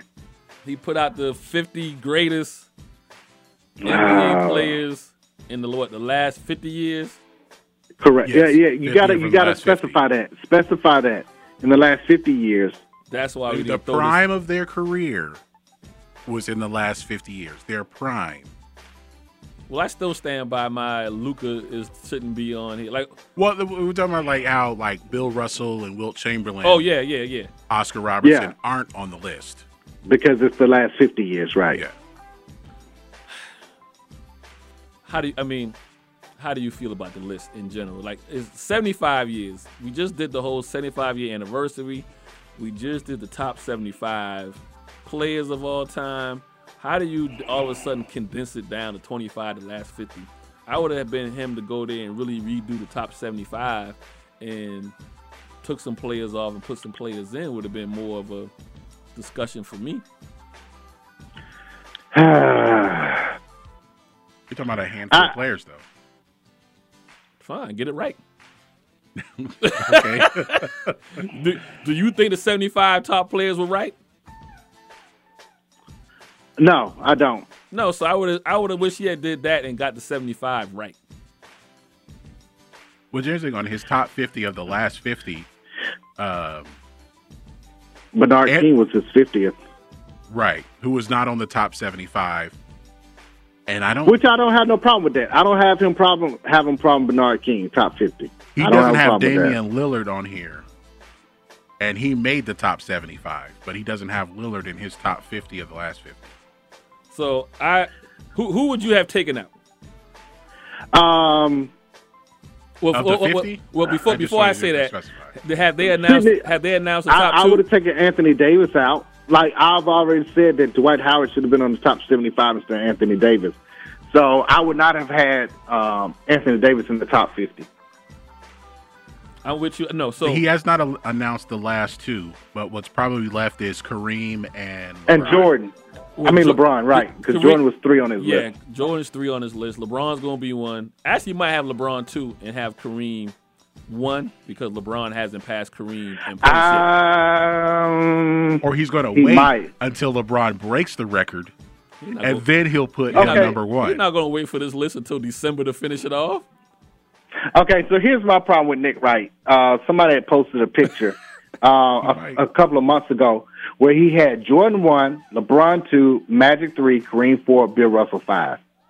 So who's played more games? Has Michael played more games? Has Magic played any more games? Has Kareem played any more games? Like, I can understand you moving LeBron up because he's done, you've seen more from him. Yeah. But none of the other players have played in the last 30 years. So how all of a sudden that's changed? Listen, it's because his narrative is he wants to make LeBron 1. It's always been his narrative. That's what this was leading to. Yeah, his narrative is and I'm surprised he had the golf to knock Jordan down to 3. Right. But I feel like that was more of the get out, like it's to do what we're doing right now, having a discussion about it. I don't think he believes in his heart and heart Jordan's 3. Hey, no, because before he had him 1. So you don't jump. Okay, so if you had Jordan 1 and LeBron 2 and you flip-flopped him because now he's broke the title or whatever, I get that. Yeah. But to drop him all the way down to 3 when you had him 1, no. So he doing what the NCAA be doing when it's time for filling out the playoffs in the football. You had Rick Barry 26. Barry. So yes, over Dominique. I don't like where Dominique is at on here. So here's who AI. Rick Barry over AI. Well, I wouldn't have Rick Barry on, period. So Rick Barry would be off. Hold on. Why not? Why'd you take Rick Barry completely off? Well, let me tell you who I'm taking everybody off, and then you'll understand where I'm coming from. Rick Barry's off. He's an MVP. He's one of the top 15 scorers of all time. He got a championship. Yeah, he had the highest scoring average in the finals until Jordan broke it. Okay, then you convinced me. Then where is he at? He's number 26. He's halfway. No, He's halfway there. Okay, I'll leave him there. So hey, fine. I like this. I'm gonna say I'm taking off. You convinced me to put him back on. He's back on. I'm definitely taking off Luka. Yeah, I'm taking Luka off. He ain't done enough. I'm taking Bill Walton off. I'd take Bill Walton off all lists. I would have taken him off all the lists. I feel like Bill Walton gets credit for what he did in college, not what he did in the league. But and he only did it for 1 year because he had the worst feet when he was in Boston, but he was on an all-star team. Well, look at this. He won in Portland. He won a championship. The next year, he won the MVP, but he only played 50 games. Right. And he had foot problems for the next 10 years. Yes. So I'm taking Bill Walton off. He's the lovable guy, but you know what? We're really talking about 4 or 5 good years. Yeah. I give Dick Wright this much credit.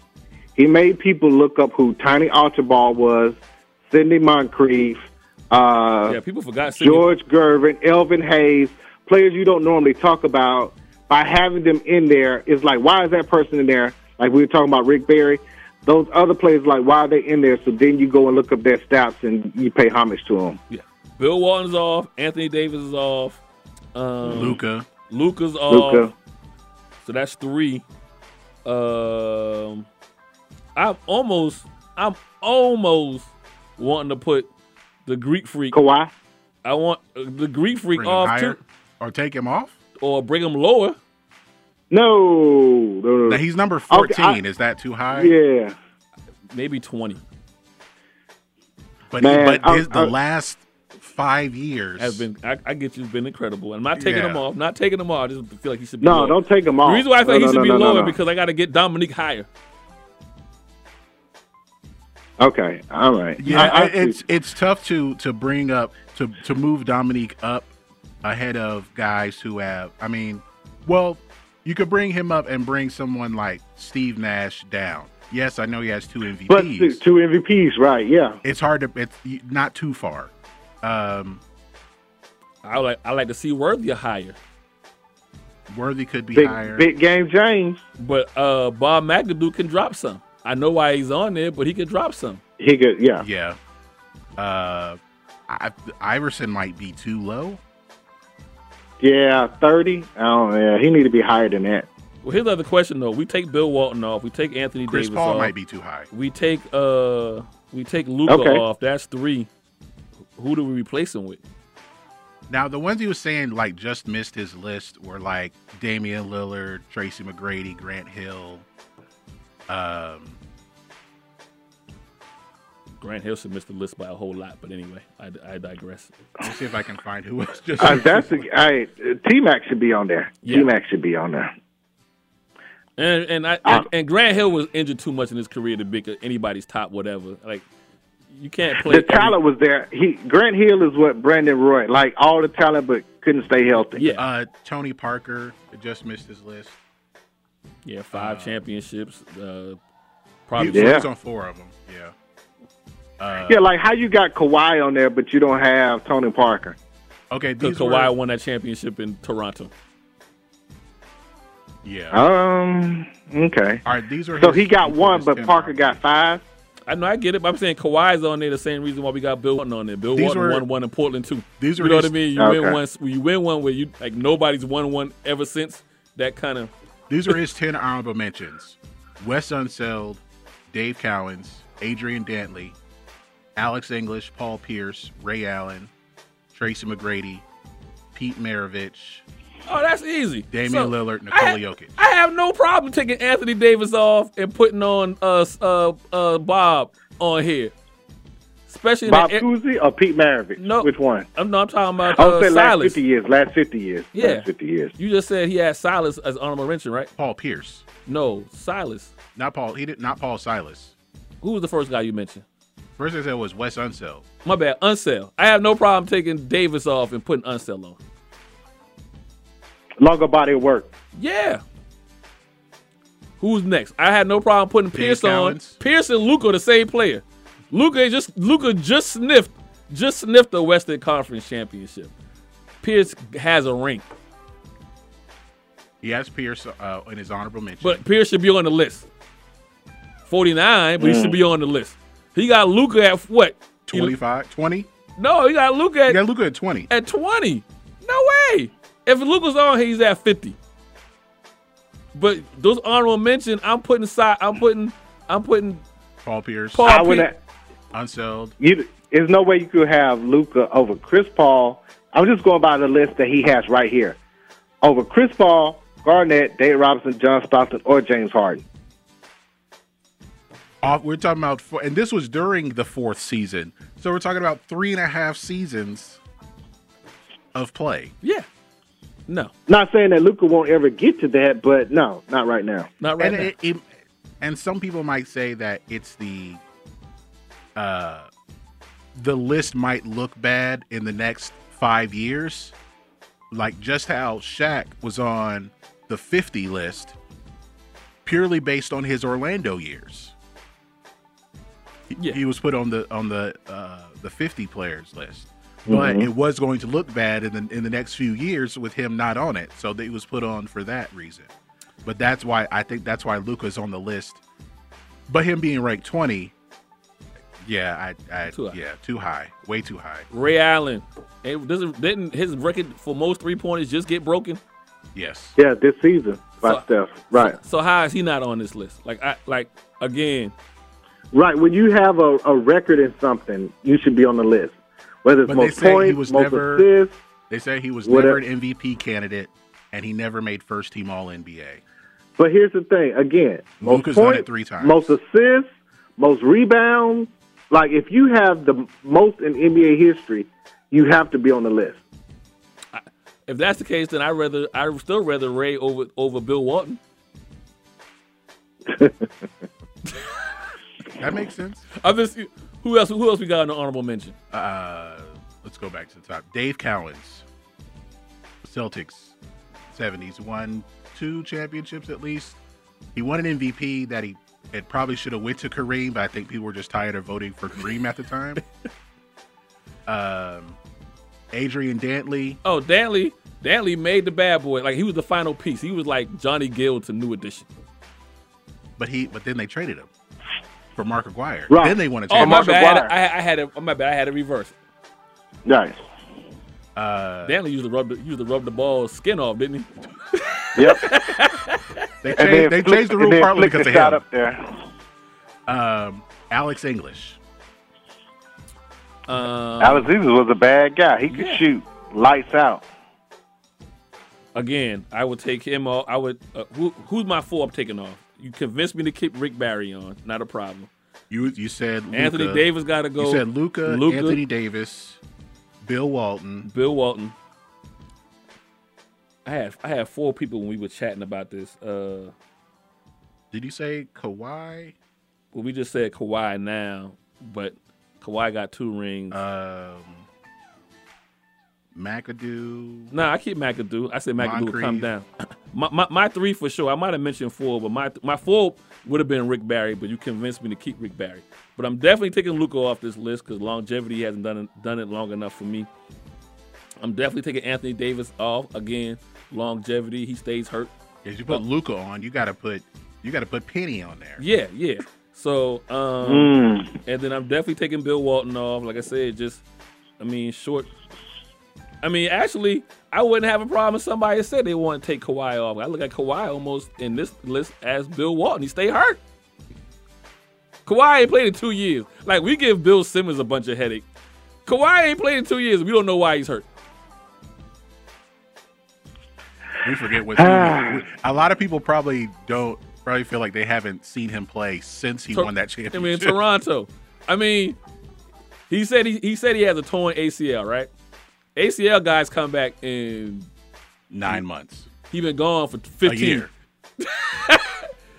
Well, if you count and when he got hurt, then we're talking about 15 months. I can't have you on a top 50 list with you, and this is his second time doing this. Now, he said that he didn't put English on there because all he did was score. He didn't do anything else. That's he must have talked to some the first Atlanta Hawks GMs and scouts, because that's the reason they gave to trading Dominique. You don't do nothing else. All you do is score. Yeah. He has Paul Pierce in honorable mention. He didn't make it because he won a Finals MVP, but he wasn't the best player on that team. He was only All-NBA first or second team once, and he was probably their third best player on that championship team. And the man got a nickname called The Truth.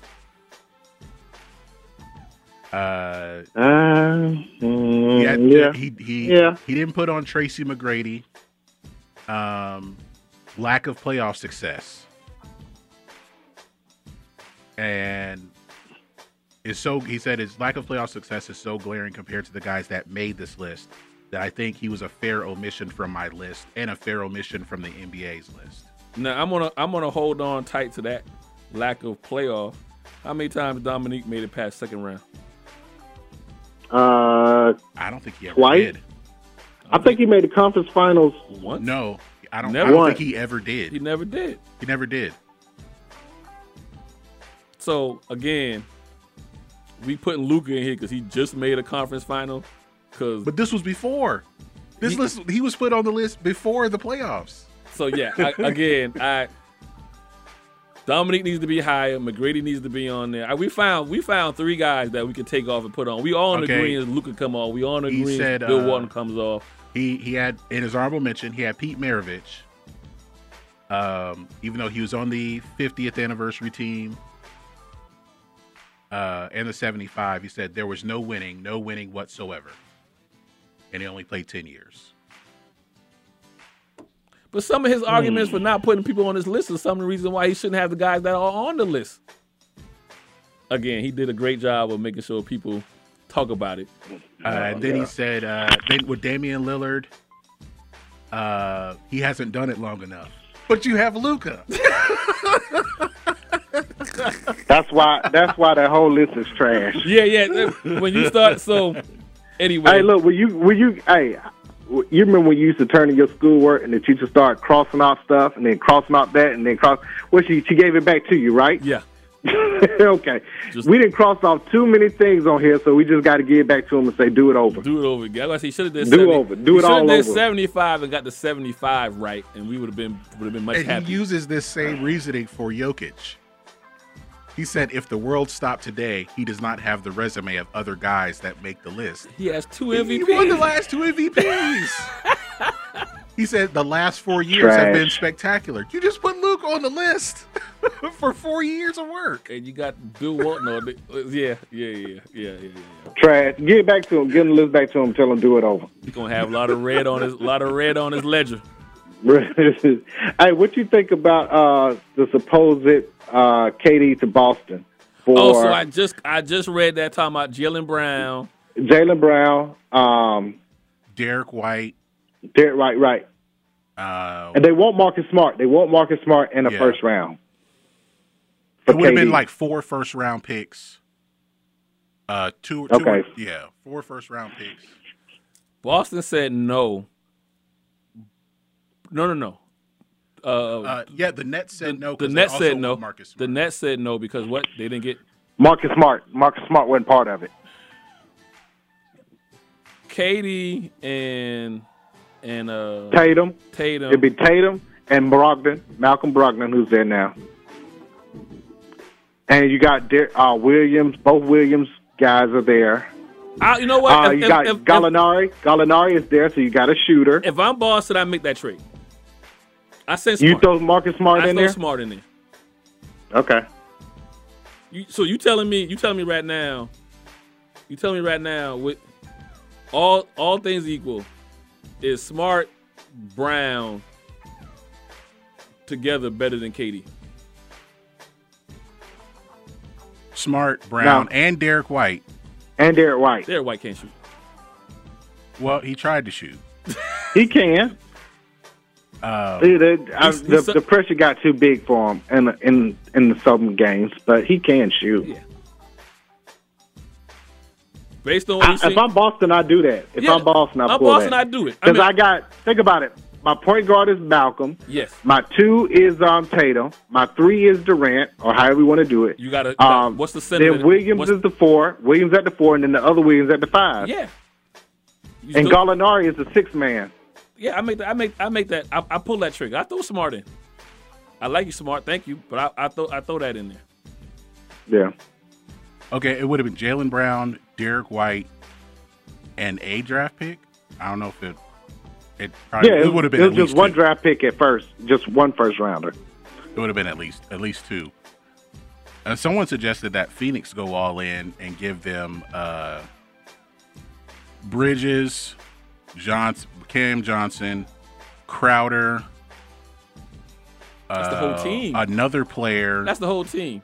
And 4 first-round picks. That's the equivalent of Minnesota Vikings. A pick swap and 7 second-round picks. That's the equivalent of what the Minnesota Vikings did with your Cowboys to get Herschel Walker. No, I don't do it by Phoenix.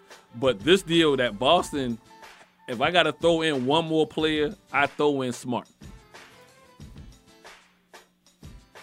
Because the other thing is with this trade, I still believe that Tatum and Brown can't coexist.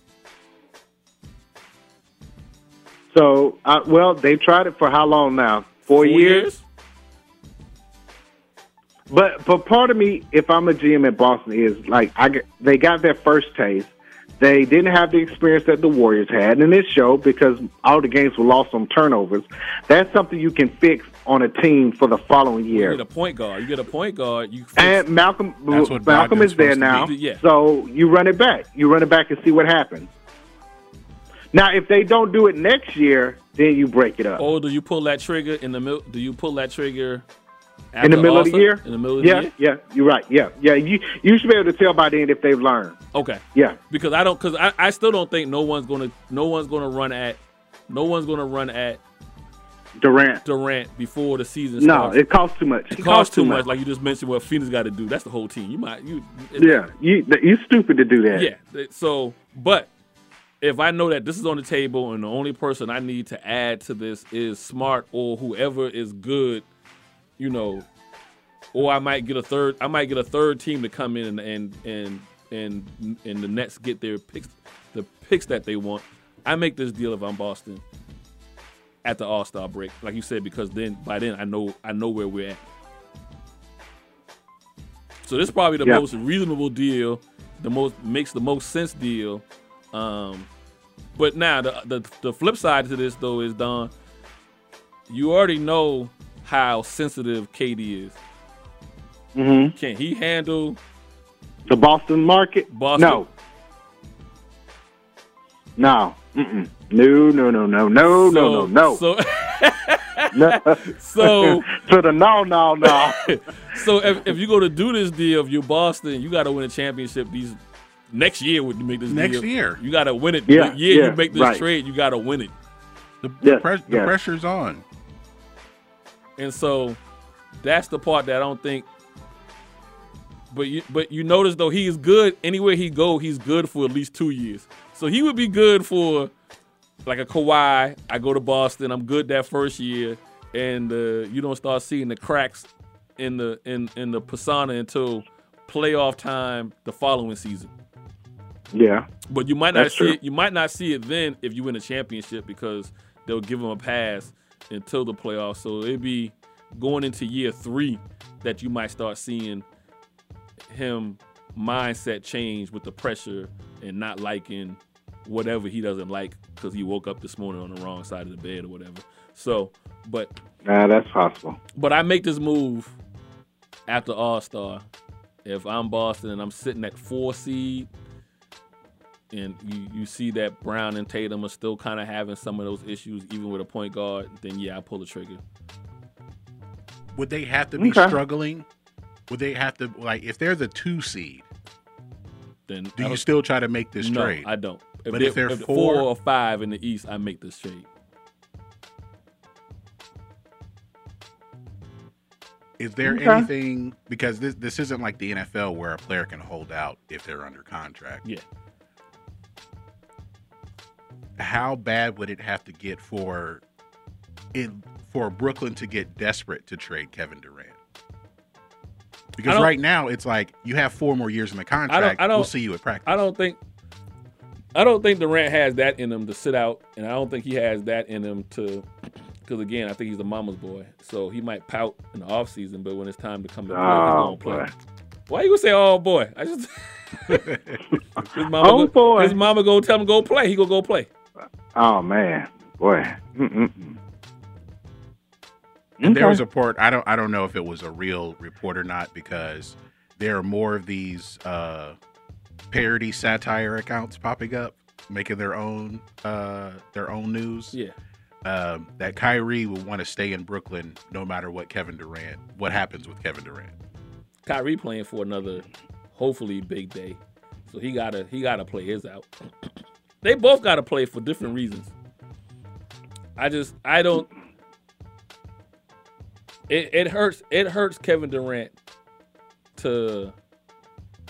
If you seen what happened to Kyrie this year, but him not taking the vaccination shot, and that's basically sitting out, right? You've seen what had happened to his trade value. It really, if he had played last year, I think LA would have pulled the trigger to get him this year. But because he's done this over and over, where he hasn't, come to play and come to work. Basically, teams are like, you know what, I'm not giving you the money. Stay where you at. So he had to take, whatever the back channels were being said to him, got to him like, ain't nobody taking you, bro. Yeah. And so, but you know what? I do appreciate James Harden taking less money. What he took 2 years, 68, so that they could put more people around him and Embiid. Yeah. I like what he did. Now, part of that, I don't know if that's is that going to help bring him a championship? It could. It could, bring the other pieces around, but at least he's saying, hey, let's at least try and get some help around both of us. So James Harden gets a bad rap because he's quit, right? He's quit 2 teams, but look when he's quit. He quit on Houston after they could not get over the hump 3 years in a row. Well, then they started rebuilding, and felt like they could do it quickly. And then for the next year he got rid of Brooklyn. He left Brooklyn because now we see why he left Brooklyn. Because now we see why he left Brooklyn. What I mean? He was like, I came here because basically I came to Brooklyn because y'all guys told me this is what we were going to do, and then when I got here, y'all lied. So y'all not as close as y'all say y'all. I don't think Kevin Durant and after they traded Westbrook to bring in John Wall, and they tried to make it seem like that was a good idea to Harden. Yeah. I mean, I think he would be cool with playing with another point guard, but I don't think he wanted them to trade Russ. Well, let's be honest. Here's the thing, too. Harden is getting up in age, and he's like, I used to put up 50 a night. I could do that, but now I'm trying to do like 30, or a little less. Like, I don't want it to be all on me at this point in my age. And so let me make a business decision. And to your point, when he went to Brooklyn, it was turning into all on him. Or Durant. He's like, that's not what I signed up for. And with him, he was still an all-star player. Yeah. But they only played 11 games together. Yeah. But the whole environment, and then some of that too is like, listen, because he's quit on organizations, but he's never quit on coaches. So this is Harden again. But he quit on Nash because Nash can't coach. Well, I felt that it was more like he quit on Kyrie. Well, Kyrie quit on him. Yeah, he showed the play. There's a meme going out right now. This guy suing this girl, took her on a date, spent $1,100, and then she went home she got the ex picked her up, and he's suing her now because he want his money back, or at least half or whatever. That's how Harden felt. Like, listen, you told me we were going to come here, and this is what we were going to do. And now it turned into just I got to do the whole group project. Yeah. I wasn't supposed to be the point guard. Yeah. I wasn't supposed to be the point guard. I was supposed to be the 2 guard, and that's what I trained for. And that's why I was going to the nightclubs at night because I knew I wasn't going to be the point guard. I was going to be the 2 guard. But like I said, I also think that he was told that Kyrie and Durant were the best of buzz. I have my suspicions. They about had a that. good. They had a good business relationship as far as they were good coworkers. Outside of coworkers, and here's the thing though, you don't have to do anything except be good coworkers. Yeah. Until Kyrie decided not to come to work. Oh wow! He could have clocked in for that man. It was his birthday though. So Kyrie told him, "Hey man, clock in for me. I'm running late. Clock in for me." So I think Durant realizes that, you know what, I can't play that card that Kyrie played because that's going to ruin me down the line. So he's gonna play this season. He's gonna show up. He's gonna play, and then then if he's having a good season, that makes the trade even more palatable for, say, Boston to give Smart up. You know, by All-Star weekend or week or whatever, Durant's averaging his normal, 24, 23, 23 a game. You know, he's having his regular season that he normally has, or he's higher than that. To say he's 26, 27 a game. I have no problem throwing Smart in there into the mix. Yeah. I'm glad you talked about Phoenix being part of a trade. I'm glad to see Monty Williams get his extension. Yeah. He had a couple of years left, and they got him 5 more years. Should have been 2 years. Should have been back-to-back Coach of the Year. Yeah. Coach of the Year, yeah. And then, no one probably has them making the NBA Finals run this year, but I think they play better when they're the underdog. Right, yeah. Or I think people are leery on it because there might still be a big roster change coming, whether they go after Durant or they still end up trading DeAndre Ayton anyway. It won't be till January, but yeah, they could still trade him. So where do you think, Don? Where do you think my man in Utah winds up at? Now, I read like I read like 5 people on the list. Yeah, everybody's trying to go after Donovan Mitchell, but I don't know. I've been hearing more of the Knicks. Like the Knicks. Well, the Hawks need to put John Collins back on the list because who fouls out at the Drew League? I know. But you know what? It was good to see him and Trae Young play together because everybody talks about, and I know that they're two that are just they get along good as co-workers. So it was good to see some type of camaraderie outside of the basketball and practice for those two. But yeah, how you fall out of a Drew League, bro? Come on, Collins. Come on. Come on. Come on. At any place to go to, especially after LeBron got there. The week after. Hey, you know what? You know what the problem was? They didn't show up at the AEBL first. That's why he fouled out. Supposed to show up at the home crib first. You got to come home, before right? You go to the west side. You're supposed to be right in the back door. The left side is the best side. Oh, speaking of out of LA, you saw my boy Rasheed Wallace. Oh yeah, he's not going to be with Darvin Ham no more. Man, the Lakers may not make the playoffs. The Lakers, was there did any reason come out why he changed his mind? No, nothing has been said yet. Nothing has been said yet. Probably had a conversation with Anthony Davis. Hey, bro. He's like, I tried to get Anthony Davis to work out, but he won't do it. It was right like, yeah, I got to work out with Anthony Davis tomorrow at 9:00. At like 9:01, he's not there. Like, I can't do this. Can't do it. Hey, look. All they're playing 1-on-1, and Rasheed beat him 21-11. I know, right? I can't play with this. He pulled a Butler on him. I can't coach this. He's like, I'm old and I'm still beating you. Come on. So, I don't know. That's not a. Some people say is a good. It's a mixed bag, right? Like it's a horrible way to kind of like. I mean, everything LA does is going to make the papers, right, and get talked about. But you already got coaches, and specifically, you were bringing on him to probably be the motivating for Anthony Davis, and that guy is gone.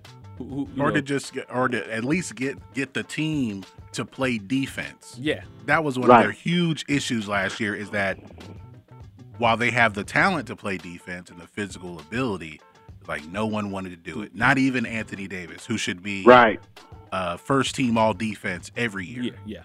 Every year. But I mean, hopefully she I don't know, maybe it's a family thing he had to take care of or whatever, but I hope it's not something on the Lakers' part where he like, nah, I don't want no parts of it. I just about to say, I think he might have been able to look inside and see what was going on and be like, nah, bro, I'm good. I'm not want to attach myself to this. I'm going back to Memphis. I'm going back to I think it's the latter, dog. I think it's he got the peep behind the veil. He like, give me that orange mouth. Yeah. So, I mean, it's going to be rough. We're going to see what the Lakers do. Hey, man, you get safe getting back home. Yes, sir. Oh, one quick thing before we wrap up. I want to give a shout-out to the one-arm Hansel Emmanuel. He was looking at Memphis. Speaking of Memphis, Tennessee State, Bethune-Cookman, but he accepted a scholarship to play at Northwestern State in Louisiana. He's from somewhere in Florida. I know he plays somewhere in Florida, but he's the phenom that has taken over the world by playing one-handed. So shout out to him for accepting Northwestern State, which is a D1 school. Hey, so I've seen the highlights. It's amazing how he gets people on that side of his body that he doesn't have, and they can't get to his dribbling hand. Like, right, like how right. Like, you would think, like, how do you just go to the hand? He can't bring it back over. Right. I'm not making fun of this. He can't bring it back over, but he keeps them. He keeps the dribble going. Yeah. It's amazing. It is truly amazing. So shout out to him. Yeah, you got mind over matter, right? No matter what's put before you. So he's definitely we're gonna put out there now. He's already gonna be ESPN's Athlete of the Year. Oh yeah. Whatever they have come out, he's that person next year.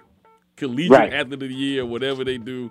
Everything. Yeah, because he's gonna put up numbers. So it's gonna be great to watch, and that's a good look for the school too. You're gonna have eyes. Right. Eyes watching them. Well, hey man, it's my turn to tell you. Tell them how they can find us. You got to say it where, man? DNA Sports Talk on. Oh, yeah. My bad. You know what? Hey, I'm Joe Gibb driving. I'm cheating. Joe Gibb is driving. My bad. Old man driving. Hey, how do you find us on? DNA Sports Talk on. Twitter. DNA Sports Talk on. Instagram. DNA Sports Talk on. Snapchat. Reach us at? DNA Sports Talk on Meta. Oh, yeah, I forgot about Mark Zuckerberg. Reach us directly. DNA Sports Talk at gmail.com. And back here on Monday? Website. Dang, I'm missing it all. Hey, man. It's all good, man. We don't never do this. We got to go back to the... I know. We'll be fixing this. We'll fix this out next week. DNASportsTalk.com. And Monday, 7 to 9, where? WWE 1100 AM. See y'all next week. Peace.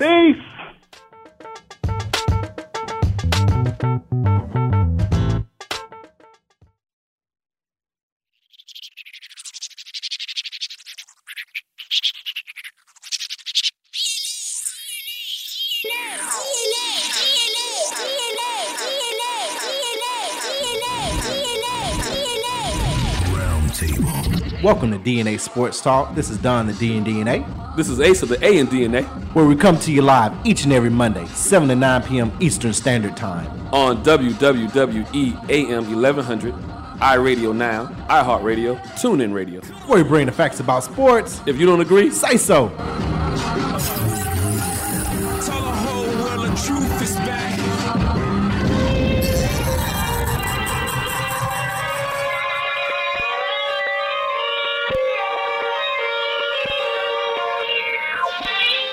Throw rocks at the throne.